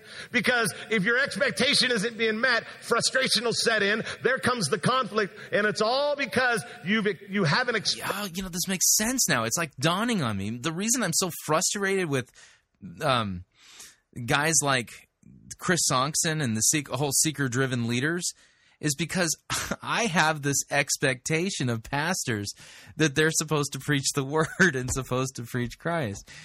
What's weird, though, is, you know where I got that expectation from? God's word. Isn't that weird? Huh. So these guys aren't living up to my expectations, but my expectations were set because they were communicated clearly by God in his word. Strange, isn't it? Yeah. Express your expectation. You cannot expect what you have not expressed. Second thing is this. It's underlying issues. Let's look at it. Underlying issues. Put it on the screen for me, please. There we go. Underlying issues. Say it out loud with me. What is it? Okay, now, unmet expectations and underlying issues. Now, what does it mean by underlying issues? Underlying issues are this, okay? We have unmet expectations, and that's what creates our conflict. But then we have underlying issues. And what underlying issues are? Underlying issues look something like this. You're a person that has a lot of fear. So whenever a small potential of a conflict rises up, it ends up being big. You have an underlying issue of insecurity. So whenever a small issue rises up, it ends up being a forest fire. You have an underlying issue with jealousy. So anytime something rises up, it ends up being a big old deal because there's always this underlying issue. You have a difficulty in trusting people. So whenever it rises up, some little conflict, it becomes a big deal because there's this underlying issue. There's some. Yeah, my question is he qualified to be giving psychological group therapy? Because last time I checked his dossier, Chris Sonksen, before he was a pastor, was a motivational speaker. In fact, he still does motivational speaking on the side to, supplement his income. So, my question is he actually qualified to be doing group therapy right now? These are good questions to be asking, if you ask me. Something underneath and a spark becomes a huge forest fire in your relationships, not because the spark was big, but because the underlying issue was ready to set it aflame. It's already there. You know, we have an incredible program here at South Hills called LSSC, Leadership School of Southern California. Yeah. And it is an internship program, and kids come from all over the United States to intern here. And we have people that have been gracious, some of you in this room, to open up your home for about 9 months to host these kids. My wife and I opened up our home to one girl named Desiree, and she has become taken over one of the rooms there. And she comes into our house and she announces that she's gluten-free. Which I have a conspiracy about gluten-free, because 5 years ago, we never even heard of gluten-free, and now all of a sudden it's all hip. Like, are you vegetarian? No, I'm gluten-free. Whatever. But anyway, 5 years ago, it didn't even exist, but now all of a sudden it's like a word, you know? Isn't that a trip? You know, 5 years ago, you didn't even heard of the term. But anyway, that's a whole different issue. So we get Desiree living in our house, then something happens, and we end up taking this other intern. Now we have 2 of them in our house. And now my wife, because she's such a phenomenal host, and she thinks it's some sort of dorm at our house. I'm serious. It's not a house anymore. She's up till midnight chewing the fat with him and talking and giggling and toilet paper in our own inside of our own house. I got to clean it up. It's like a dorm, I'm telling you.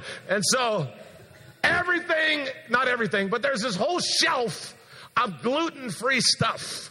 Gluten-free pancakes, gluten-free muffins. 2 nights ago, they made a gluten-free cake. You ever eaten a gluten-free cake? It's like cardboard with frosting on top.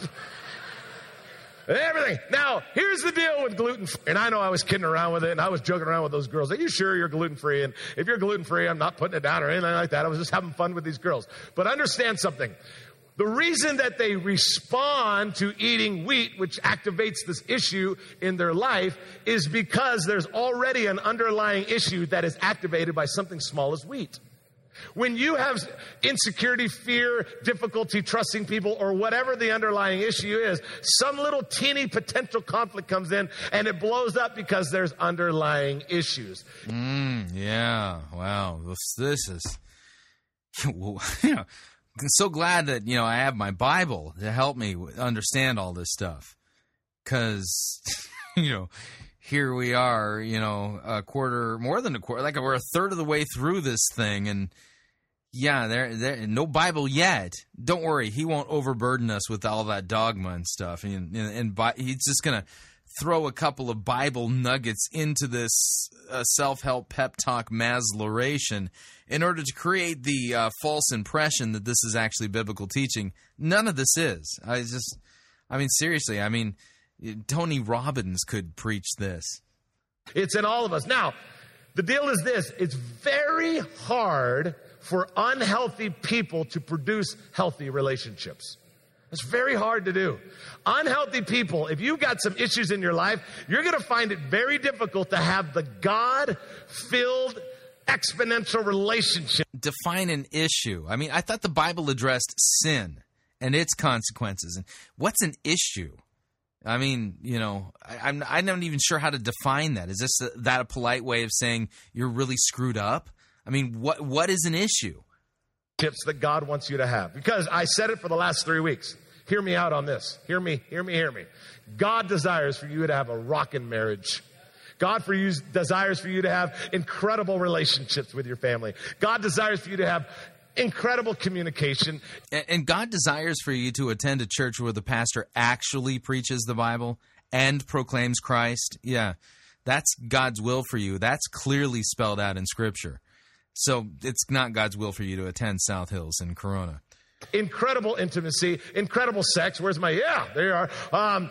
God desires all of that, but you're never going to get to that because it's hard to have this healthy relationships with each other and family when there's an unhealthy person bringing underlying issues. Now, God... Yeah, unhealthy person with issues. Put them out with the lepers. I mean, send them out to the leper colony. You may not want them mixing with your community. I don't even know what that is. It just sounds, not good. Yeah. Hey, we got an unhealthy person over here with some issues. Ooh. Yeah, call the authorities and see if they can clean up that mess in aisle 3. Warns against it. Jesus warns against it quite a bit. In Mark chapter 3, verse 25, you might want to write this down. It'll come up. Now watch what he does here. I'm going to back up the audio just a smidge so you can hear this in context. If you have your Bible, go ahead and flip on over to the Gospel of Mark, chapter 3. Watch what he does with this verse. I mean, this is a crime. I mean, and the thing is, I'm not going to let him get away with it, but your jaw might potentially hit the ground when you see what he's doing with this text. I mean, you have got to be somebody with no conscience to literally, with a straight face, twist this Bible passage the way he's about to twist it and to try to make it say what he's about to make it say. So again, Gospel of Mark, chapter 3, Bible open. I'm backing up the audio. Here we go. God desires all of that, but you're never going to get to that because it's hard to have this healthy relationships with each other and family when there's an unhealthy person bringing underlying issues. Now, God warns against it. Jesus warns against it quite a bit. In Mark chapter 3, verse 25, you might want to write this down. It'll come up on the screen. Mark 3:25, a family splintered by feuding will fall apart. Say that out loud with me. What did Jesus say 2,000 years ago about families? A family, come on, splintered by will what? Okay, these are the words of Jesus 2,000 years ago. 2,000 years ago, he said those words in Jerusalem. And he said, if you guys in 2012 cannot stop this bickering and arguing and deal with the underlying issues and deal with those unmet expectations, if you can't learn to be solid and be one unit, he says, eventually you're going to slowly start falling apart. Okay, so here's the question. Anyone want to bet with me here? It's an unfair wager. It's an unfair wager. There's a story of somebody we knew in New York who my grandpa tells this story. He's been dead for a while though, but tells a story about these kids in Brooklyn who during the World Series and the playoff season in baseball, there used to be these like electronic, not even electronic, but like baseball scoreboards that were placed in above bars and different establishments, and people would literally gather on the streets of Brooklyn and other places, and kids were paid to listen to a radio and then update what was happening, who batted, who got struck out, and what's going on. And so if you subscribe to MLB on your iPhone or whatever, that's game day. Okay, they had an analog version of it back in the day, and my grandpa used to tell a story about a kid who would make a killing, and the way he would make a killing is that there would be people saying, "I bet you that DiMaggio will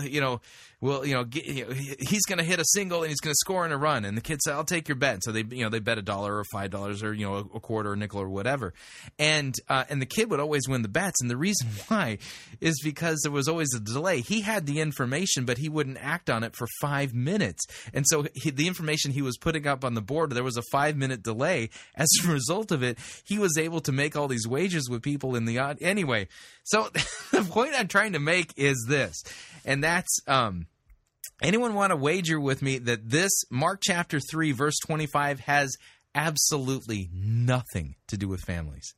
Anyone want to wager with me? Now, I'm cheating. I'm looking at my Bible. I know what this passage says. But if you want to take the wager, go ahead and bet with me now, and if you lose the bet, I expect you pick the amount. I expect you to go ahead and put that into the Fighting for the Faith, our coffers. Click on the yellow button and make a donation with the amount of money that you're going to lose. So let's make the bet right now. I have no idea how much you're betting me. Okay, it's like, all right, there you go. We're shaking on it. Okay, so I don't know if it's $1, $5, or $10 or whatever, but Mark chapter 3 verse 25.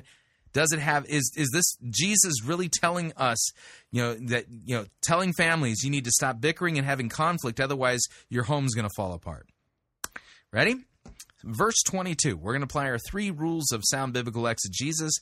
Verse 22. And the scribes who came down from Jerusalem were saying of Jesus, he is possessed by Beelzebub, and by the prince of demons he casts out demons. And so he called them to them and said to them in parables, how can Satan cast out Satan? If a kingdom is divided against itself, that kingdom cannot stand. If a house is divided against itself, that house will not be able to stand. And if Satan has risen up against himself and is divided, he cannot stand, but is coming to an end. But no one can enter a strong man's house and plunder his goods, unless he first binds the strong man. Then indeed he may plunder his house. Yeah, this is not Jesus giving us advice 2,000 years ago on stop bickering within your house. Otherwise, your home is not going to do well. That's not what this text is saying at all. This is about the Pharisees accusing Jesus of being able to perform miracles by being the prince of demons, Beelzebub. And Jesus asked the question, how can Satan cast out Satan? That doesn't make any sense. That would be like Nazis casting out Nazis. That would be like, you understand what I'm saying. It doesn't make any sense. So let me back the audio up again just a smidge because I want you to hear what he literally has the audacity to do with this text. Now, those of you who lost the bet, yeah, I'm sorry that you were foolish enough to wager against me. That passage isn't about families or conflicts. Go ahead and go to the fightingforthefaith.com, click on the donate button there, and send in your losing bet money. Just I'm sorry that you were foolish enough to wager against me. But here's Chris Sonksen again. Listen to what he does to this text. You might want to write this down. It'll come up on the screen. Mark 3:25, a family splintered by feuding will fall apart. Say that out loud with me. What did Jesus say 2,000 years ago about families? A family, come on, splintered by will what? Okay, these are the words of Jesus 2,000 years ago. 2,000 years ago, he said those words in Jerusalem. And he said, if you guys in 2012 cannot stop this bickering and arguing and deal with the underlying issues and deal with those unmet expectations, if you can't look... Yeah, so Jesus was here in this verse saying, if you can't deal with the underlying issues and unmet expectations, well then... learn to be solid and be one unit, he says, eventually you're going to slowly start falling apart. And yet Jesus didn't say anything of the sort. Makes you wonder what kind of monkey business he's up to, huh? It doesn't happen overnight, though. A little warning, it never happens overnight. Some people come into I had a friend come into my office. I've known this guy for years and years and years, and his marriage has been a mess for years and years. And he came in and he sat down and he said, hey, Chris, he goes, today my marriage fell apart. Now, I'm honest with him because I've known him for years. And I said, friend, I go, your marriage didn't fall apart today. It's been falling apart for 10 years. It just showed up today. That's what happens when we don't deal with those splintering things that Jesus talked about and warned us against. When I became a Christian, I was about 15 years old, and I started going to a youth group. I got invited to a youth group. I went to the youth group, became a Christian, and the youth pastor gave me a Bible. And he said, just start reading a page a day and start reading some, and I didn't know where to start. He didn't tell me to start in the book of John. I ended up in the book of Song of Solomon. I was 15 years old. Now, anybody ever read the Song of Solomon? It is this incredible description. You have to read the Song of Solomon. It's only about 117 verses or something like that, 8 chapters. And it's about this Solomon guy and this girl of his and their journey from courtship to consummation. And it's very detailed.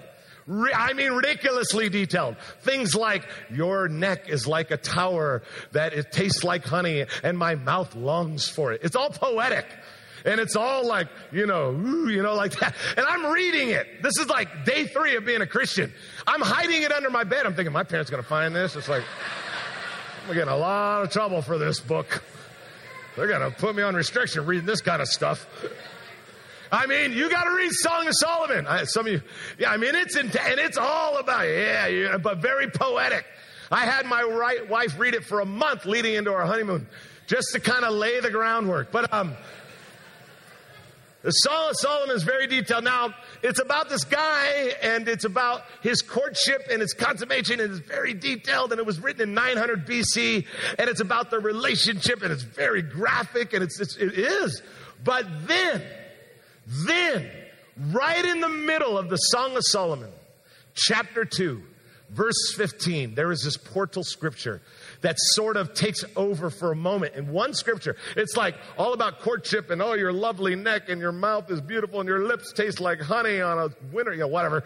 And it's just like all poetic. And then bam, right in the middle, they stop for one verse and they talk about relationships that I think you and I can radically learn from. Song of Solomon, chapter 2, verse 15. Go ahead and put it on the screen for me. It reads like this. So your marriage is about to be rocked. I mean, radically changed as a result of this verse. So that's the setup for this single, solitary, out of context verse from Song of Solomon. this. Why don't you read it out loud with me? Everybody, catch all the what? Though, everybody together, let's just read it together. Those little foxes before they ruin the vineyard of love, for the grapevines are blossoming. Now, understand, for that scripture, he's not talking about intimacy or anything like that. What he's talking about is this. He's saying, look, in those days, they had vineyards and gardens and all that. And it's a metaphor. And they would say, you know what? Foxes come in and they rip apart our vineyard and they steal our food. Now, when you're a farmer and the only thing you're relying on is the crops you're growing, you can't have them stolen by some little fox or a gopher or something else that comes in and steals it. Okay, I hate to break it to him, but Song of Solomon is a type and shadow that points us to Christ and his bride, the church. I know I don't have time to explain it here, but I mean, aren't all your relationships just being radically transformed by this phrase, catch the foxes, the little foxes that spoil the vineyards, for our vineyards are all in blossom. Ah, man, I could just feel all the conflict in my relationships being managed now. I mean, this was the missing key. The missing link that I needed to plug into my mind in order to just get rid of all of the conflict in my relationships. Excuse me while I beat my head against something. And so what he's saying in the scripture is he's saying, look, he goes, just like a gardener has to be careful not to let these little animals in to come tear up the garden, he warns this about our families. He says, hey, families, you better be careful about the little foxes and the little things that are going to come inside of your relationship and tear it up. Because... Yeah, let me read... Okay, yeah, again, Song of Solomon, chapter 2, verse 15. Catch the foxes for us, the little foxes that spoil the vineyards, for our vineyards are in blossom. By the way, something that would help you in reading something like Song of Solomon would be a good study Bible. Now, I know that a lot of you who are listening to Fighting for the Faith, in fact, the vast majority, are not Lutherans. I'm a confessional Lutheran. That being said, please don't think this is a biased opinion. I have, in my library, multiple different study Bibles, okay? And still, the one that I think is the absolute best, the one that I go to regularly, okay, is the Lutheran Study Bible. If you do not have a copy of the Lutheran Study Bible, strongly recommend that you get it, even if you're not a Lutheran, because the notes and the commentary in the Lutheran Study Bible are just great. I mean, they show you Christ from the Old Testament passages. I mean, it helps resolve types and shadows. I mean, it's brilliant. There's great quotes from people throughout all of church history and how they've handled biblical text. And I found it funny when I quickly looked at the Lutheran Study Bible's note regarding Song of Solomon, chapter 2, verse 15, kind of going back to the point that I just made, and that is Song of Solomon is, in fact, a type and shadow that points to the reality of Christ and his bride, the church. Believe it, by the way, kind of a fun little way of putting it is, all the hoo-ha that went on in the media regarding the so-called "Is Jesus Married?" Papyri that was found, the Jesus marriage papyri. Well, the reality is this: the scripture makes it clear that Jesus is married. He's married to his bride. Who's his bride? The church. You do something like that, you just pull the carpet out from those folks. But anyway, Jesus is married. He's married to the church. But anyway, let me read to you from the Lutheran Study Bible the note here that it says, here's what it says regarding the foxes. The real threat to vineyards by their devouring of fruit and digging. Vineyards usually had walls to keep out animals. Little things often eat away at and erode love in a marriage. So, okay, decent point. But St. Paul warns that even a little leaven can threaten the whole lump. See 1 Corinthians 5:6. Thus, Luther warns false brethren in the church and also heresies which worm their way in and slowly wreak havoc on God's vineyard. So, Luther... they use a Luther quote here to kind of point us to the bigger picture here. The little foxes that we should worry about in the vineyard, well, the vineyard being, Christ's vineyard, would be heretics. Yeah, I just found that fascinatingly great. Moving along with this bad sermon. You have a vineyard called love. We just saw it in the scripture, a vineyard called love, and it wants to blossom, but it's going to be torn apart by all these other things in our life. Now, that's a massive warning. And we have those foxes in our life. We have those area of conflicts. We have those underlying issues that if we don't resolve them, if we don't learn to handle conflict, he said it's going to be like a fox that comes into your garden or into your vineyard, into your family, and it's going to tear it up.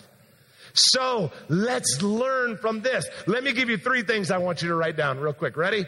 Write down this, okay? 3 things that I think we can learn from that one little scripture. Number 1, write it down.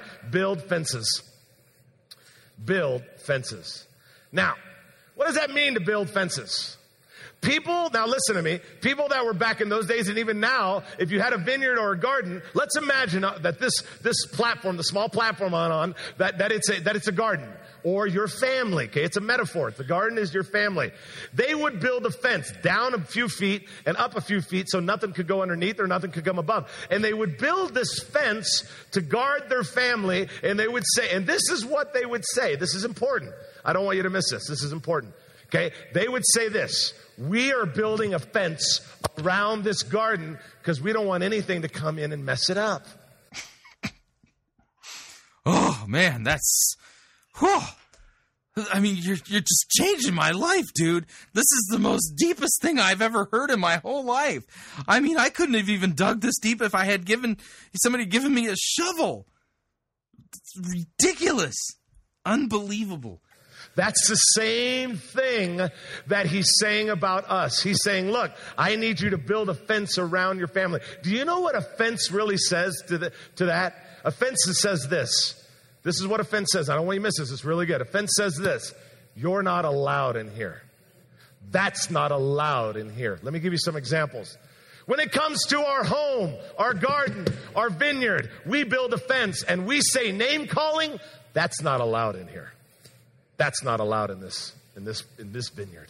When it comes to attacking the problem, we attack the problem. We don't attack the person, because attacking the person, that's not allowed in this home of ours. Are you catching that? You see how the fence is being built? Going to bed angry, that's not allowed in here. Being resentful and hanging on to it for year after year, that's not allowed in here. Okay, it's setting the boundaries that say, these are the things that are allowed in here, but these are the things that are not allowed in here. In Africa, I've been there several times. In Africa, there's a museum. And I've been to different countries in Africa, but there's a museum in one of the countries of Africa, and you walk in, and it's got all these artifacts and all that. In one area, it's got these 2 fossils of saber tigers. And one tiger, okay, it's a fossil, so it's a fossil. You see it all put together, but it was a fossil. They died that way. One of them had their mouth on the other one's back leg, kind of on their backside, and the other had their mouth on their backside. In other words, they went for the attack, and the other one went for the attack, and they both grabbed a hold. Just a reminder, this fossil is not mentioned in the Bible. Hold of each other, and they died that way. Isn't that interesting? They took those fossils. Do you know what the Africans named it? The Africans named that piece Pride. And at the bottom it says, because neither were willing to let go. Okay, for us and our families, we're just not going to allow that in there. Pride doesn't come into this family. Name calling doesn't come into this family. Put downs don't come into this family. Not believing the best doesn't come into this family. Going to bed angry doesn't come into this family. Not dealing with real issues and just ignoring conflict. Yeah, you don't need a crucified and risen Savior for any of this. Like at all. I mean, what has happened to churches that this is what fills people's heads as preaching? This isn't preaching. This is just pop psychology moralizing. Yeah, we continue. And being turtles and being teddy bears, that doesn't happen in this family. Otherwise, what's going to happen? The fox is going to come in, and Jesus, what he warned us, it's going to start tearing apart the family. Everybody get it? Good. Okay, build fences, and you got to build some big fences, and make sure that you build them strong. The second thing I want you to write down, just right out of the Song of Solomon, pull weeds. Pull weeds. Now, What happens with Song of Solomon? Why is he using the metaphor of a vineyard? Why is he using the metaphor of a gardener? Because that's how they made most of their living, was from farming. And if you know anything about, even in your own house, if you've got a lawn, my wife and I got this big sloped hill that had this stuff growing like 8 feet high, and we had to tear it all out, and it's huge. And we had to pay this company to come tear. So catch foxes, build fences, pull weeds. Oh, this is just going to change all of my relationships. I've never heard anything like this anywhere. Oh. Tear it out from the roots, and they were shredding it, and it took 6 guys 2 days to even clean out that thing. It was an absolute mess. It was shredded every which way. Now, our current gardener, he's got to come in, he's got to spray that whole hill every week. Costs a fortune. We're trying to make a decision on what's best. Now, the reason we are is because it's costing so much money.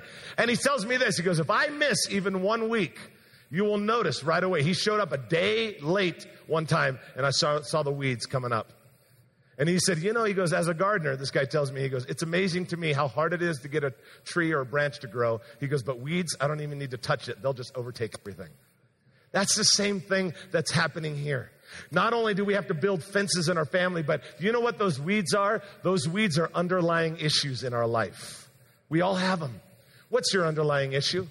And my wife, a couple of nights Sin. That's what the Bible says. Too bad you're not doing a biblical sermon. ago, she says to me, she goes, hey, what are you doing tonight? And she goes, is there anything happening? You got any appointments or anything? I said, no. And she goes, let's watch a couple movies on Netflix. You know, we have to watch them on Netflix now because we're not allowed at the crossings. But, for at least a month. But, so we're watching, we get a couple movies on Netflix and we watch them and we're hanging out watching the movies. And you got to know that it's hard to watch a movie with my wife because she gets all excited about it. But within 20 minutes, she falls asleep on date night. Not good. But, and my wife, how many are married to someone that you are somewhat bitter at them because it doesn't matter if they're on a plane or stuck in an airport, they can fall asleep anywhere. Anybody got a wife or a husband like that? I got a wife like that. It don't matter. She can fall asleep. She can sit down. It's turbulence everywhere, and she's gone. We're watching, I remember 2 years ago, my son goes, Mom, come on, watch Star Wars with me. Watch Star Wars. It comes up on the screen. In a galaxy far, far, she's out. She can do it washing dishes. Out. She can do it on volleyball. 5-3 service. Out. I mean, she can fall asleep. But she made it through these. He sure does like to talk about himself, doesn't he? I mean, we've learned absolutely nothing about Jesus. Zero. We've learned really nothing about God's word. Well, we've got so far 2 verses out of context. 26 minutes so far into this sermon that goes about 40. And we have had 2 verses out of context, and we've learned a lot about Chris Sonksen and his wife. We've learned just hokum, nothing, zilch, zero, nothing about Christ. Yeah, that's a false teacher for you. These two movies. Now, towards the end of the second movie, I started getting bored. And I looked at over and I realized something. I said to her, Lord, when I was 19 years old, now here's my point. When I was 19 years old, a pastor told me, Chris, you struggle with self-worth. I said, what do you mean? They said, you find your self-worth in what you're able to produce. That's why you can't relax for a day, because you feel non-productive. So then thus your self-worth goes down. Here I am. Now, I just want to make something clear that just because he says that a pastor's the one who told him this doesn't mean it's biblical. Just want to make sure you don't think that counts as biblical anything. It's not. I am 30 years later from that, or 25 years later, whatever it is, from that conversation, and I still struggle with it. And I told my wife, I said, I'm sitting here on this second movie, and I'm feeling like an idiot, like a loser. It's been 4 hours, and I've done nothing. Now, I know that sounds crazy to you, but for me, I know some of you people are thinking, oh, heck no, I can sit there for 4 days. I don't relax. I don't like relaxing, and it's very hard for me. Now. Yeah, it's so great that we're learning all of this about you, yes, because you are so much more important than Jesus to be preaching about. I get it, yeah, okay. How can that be interpreted? Okay, my underlying issue is self-worth. You don't want to spend time with me. You don't like connecting with me. You don't want to just spend time with me walking on the beach or going to see a movie or walking through the mall. Walking through the mall, definitely. But you don't want to spend time with me. Now, my response would be, that's not it. The underlying, the pulling the weeds behind of it, the underlying issue isn't I don't want to spend time with you. That's where the conflict is. The underlying issue is I have an issue with self-worth. And I have an issue that if I'm not producing, that I don't feel like I'm somebody.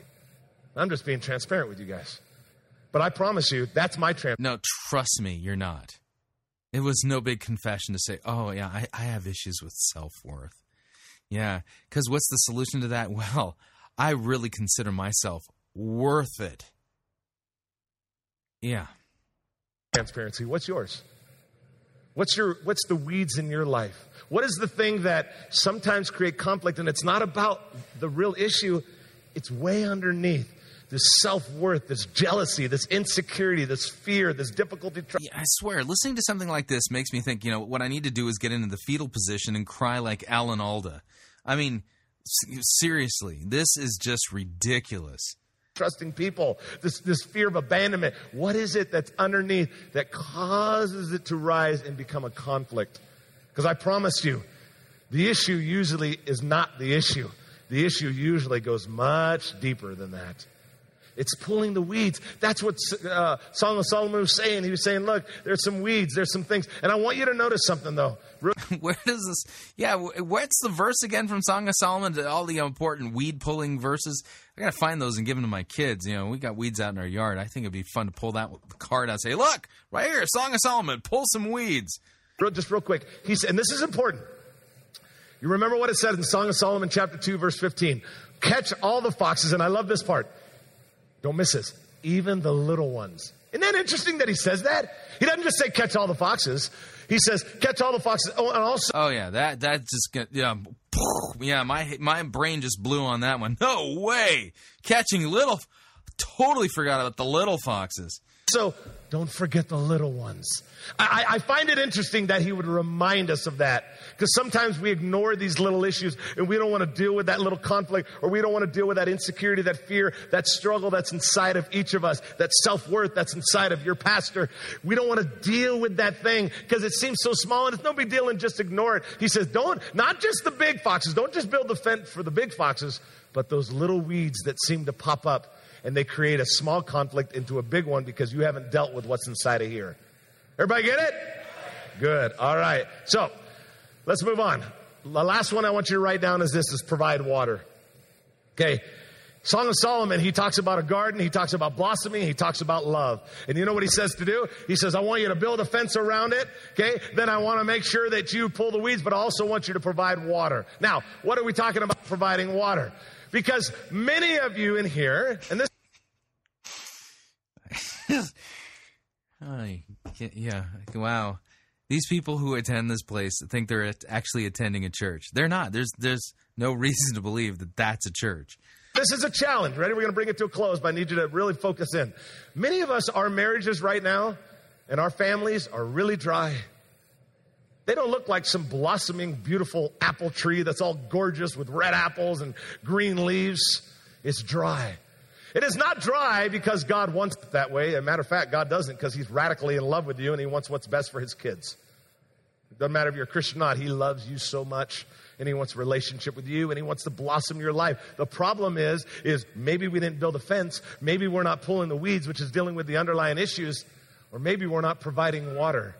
Okay, it's a garden. It's an actual water, and when that garden or that farmland or that vineyard doesn't get the water, it starts to die. Well, what does water look like for us? Well, in our relationship, maybe it's things like this. Maybe it's learning to prioritize your life and spending more time as a couple or spending more time as a family. Maybe that's it. Learn to spend more time. Write that down, and spending more time. We all know we need to, but then we don't. How about dating more often? I don't care if you've been married for a week or if you've been married for 50 years. You should have times where you go out on dates. Go out on dates. Take them out. Go out to a candlelight dinner. McDonald's won't mind the candles. It'll all work. Go out, be part of that, and have those times where it's just you and them. Now, you might be sitting here thinking, you know what, we're hurting financially, we can't afford dates. Doesn't have to spend money. Go for a walk. Do something, but spend time. This ain't about money, it's about effort. It's about being there. It's about watering that situation. Here's another way that you water your family and your marriage. Provide some leadership. Men, we talked about that a few weeks ago.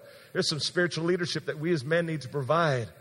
The way that we serve in the church, the way that we're involved, the way we worship, the way we lead our families, the way we pray with our families, the way we give when it's offering time.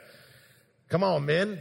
Be men and say, we're going to lead spiritually. That's watering your family. How about love when you don't feel like it? Be kind when they don't deserve it. Here's another one. Take away a chore. I'm giving you some practical ones here.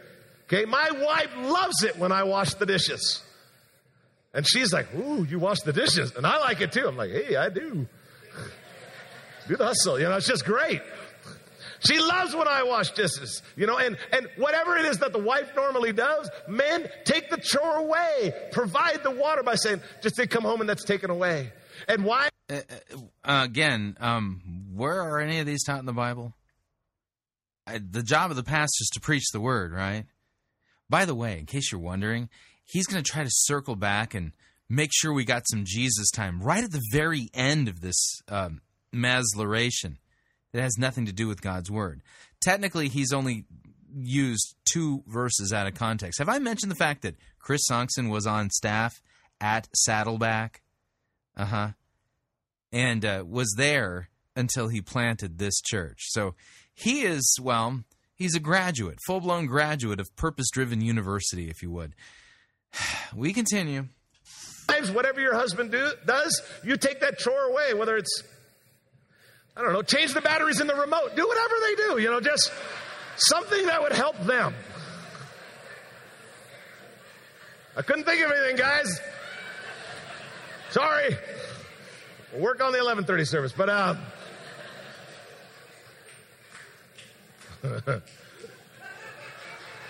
got other options now, but I'm going to stop right there. That's next week. All right, we're moving on. I got so many options. All right, here we go. I will say this. And I've said this a couple weeks ago, but, I've said this a couple weeks ago, but I want to remind you of it. My dog, Jack, he's like 8 pounds. You can step on him and not even know what happened. So your dog is going to get more talk time in this masleration than Jesus?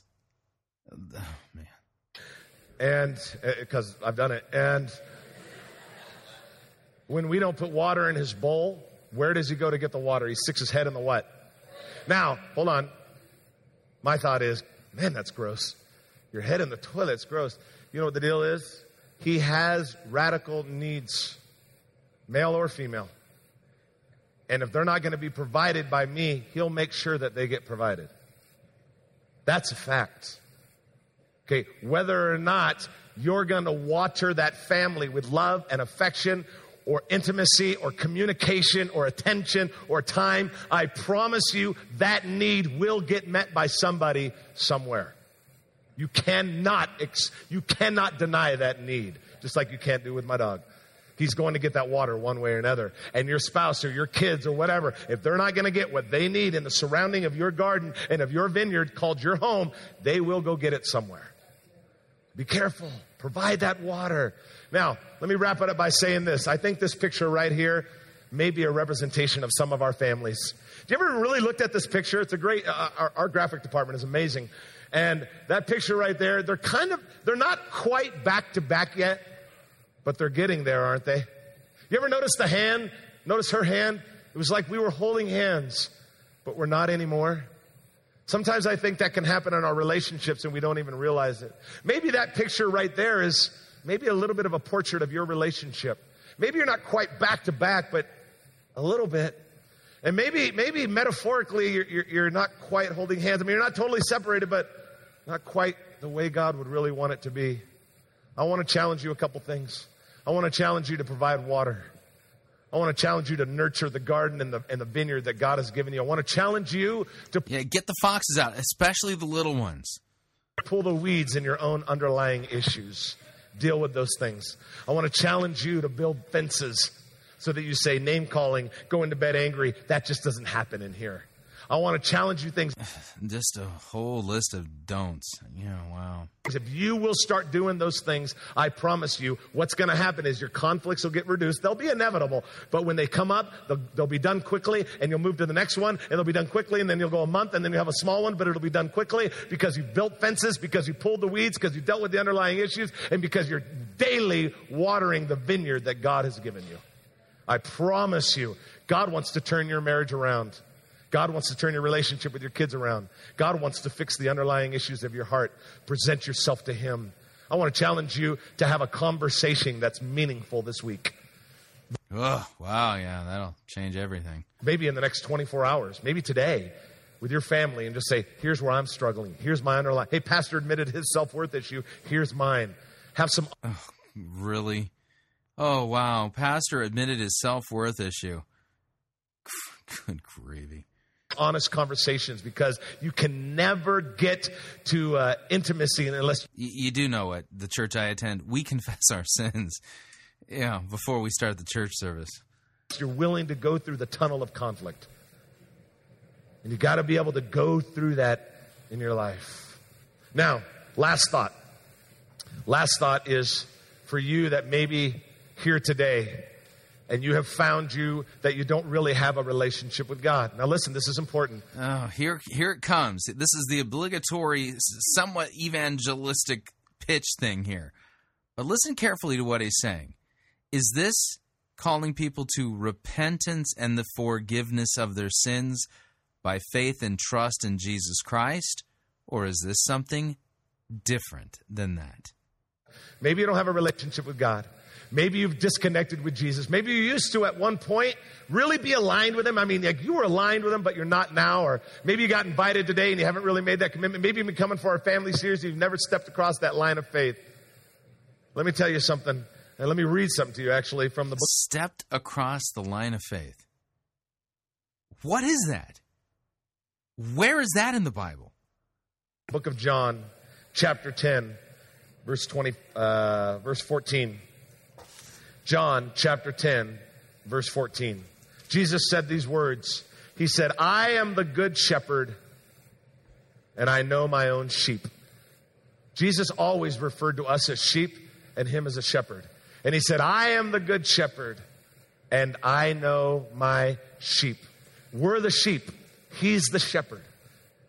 Now, the reason I read that verse to you is this. If you're in a place where maybe you're kind of place with cue sappy music. This is to create the false impression that God, the Holy Spirit, is now working His way through the crowd and getting ready to do some serious business with some folks here. Yeah, that's what the sappy music's all about. God looks a little bit like that. You're kind of going one way and you know you're not really aligned with Him. Yeah, that would be sin. And by the way, people who do that have earned hell. You going to mention that? You going to talk about the wrath of God and how death on the cross propitiates the wrath of God? You can talk about that? Yeah, don't hold your breath. He won't. No way. Today's your day to change that. You know, my friend Jerry, former missionary to Mongolia, and while he was in Mongolia, he spent many, many years there, and he actually got a job being a shepherd to like 500 sheep. It's the coolest story. Ready? He says, sometimes I'd go out there and be like 500 sheep and you'd have to stay 2 or 3 days out with them. And he said, and sometimes you would look off, the sheep would be like a half mile away and they're grazing, you got the dogs taking care of them and all that. And then all of a sudden, another herd will come over a mountain and that guy's 500 that lives like 20 miles away get blended into our sheep. And he goes, and now all of a sudden you got 1,000 sheep and who's is who's and all that stuff. And I said, well, how do you separate them? How do you make sure that you get your 500 back? Because maybe you get some of his unhealthy ones and you want your healthy ones. How do you do that? I love what he said to me. He said, here's how you do it. He says, any good shepherd can recognize his sheep from the back. Just, oh man, this couldn't get any worse. He said, and if they're wandering away, a good shepherd can say, that one is mine. If you've wandered away at all from God, if you're not in that place where you should be with God, if that picture looks a little bit like you and God a little, here's the deal. God says, I recognize you. I know you. Yeah, your back's kind of turned to me right now, but I got you. Good gravy. Serious? The Apostle Peter on the day of Pentecost said to them, repent and be baptized for the forgiveness of your sins. You know, they were cut to the quick because he preached law and gospel, right? You know, and here with sappy music running in the background after giving us 2 verses out of context and telling us about how to resolve conflict, we've now got Jesus going, I recognize you. I'm your shepherd. I've come to, yeah. It's like, oh man, this is not repentance and the forgiveness of sins. I have no idea what this is. Maybe this is a Hallmark moment or something like that. Yeah, ain't repentance and the forgiveness of sins, but your number, and I know you, and I know your name, and I'm calling you out, and I want a relationship with you. I'm not mad at you. I love you. Could you explain to me why it says that Jesus' blood propitiates the wrath of God? Yeah, I would like to hear you have to explain that verse in light of what you just said. I love you so much, I gave up my son, Jesus Christ, to die on a cross so that when you die... Why did he die on the cross? What was that for? Died on this earth and faced eternity, you wouldn't have to spend eternity without me because of all the wrong things you've done on earth. Yeah, why does Jesus' death on the cross, why is that the solution for all the wrong things I've done on the earth? Care to plug in that theology and explain that to us? But because of having a relationship with Christ, it makes a relationship with God possible. It makes eternity possible. If your relationship with God looks like that, trust me, right now, He recognizes, even though you're backside to Him, He recognizes you and He calls you by name. He wants a relationship with you. If you're not in a place where Christ is the center of your life, I beg you, please.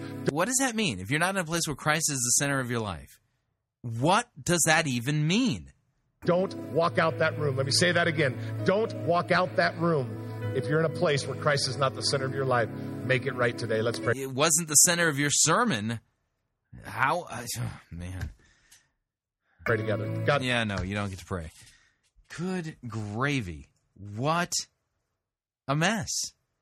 And this is a large, multi-site, purpose-driven church, and Chris Sonksen got his start in pastoring by working with Rick Warren over at Saddleback. Yeah, great stuff, isn't it? Yeah, unfortunately, no one was really actually brought to repentance and faith in Christ for the forgiveness of their sins. Therefore, the kingdom of God did not really advance, and those people who may be Christians attending this building that calls itself a church, but I have no reason to believe it actually is, they were not actually built up in God's Word. They were not taught God's Word. He didn't preach or teach it, nor did he really truly preach Christ. What makes that Christianity? What makes that a church? What even makes that a sermon? I didn't see any evidence for it being a sermon. I didn't see any evidence to make me believe that that's actually a church, and I have no reason to believe that Chris Sonksen's really a pastor. There's no objective evidence. I don't think he could be convicted of it in a court of law. Anyway, so what'd you think? I'd love to get your feedback. If you'd like to email me regarding anything you've heard on this edition or any previous editions of Fighting for the Faith, you can do so. My email address is talkback@fightingforthefaith.com, or you can subscribe on Facebook, facebook.com/Pirate Christian. Click on the subscribe button. I'm maxed out on my friends. Or follow me on Twitter. My name there, @Pirate Christian. Till tomorrow, may God richly bless you in the grace and mercy won by Christ and his vicarious death on the cross for all of your sins. Amen.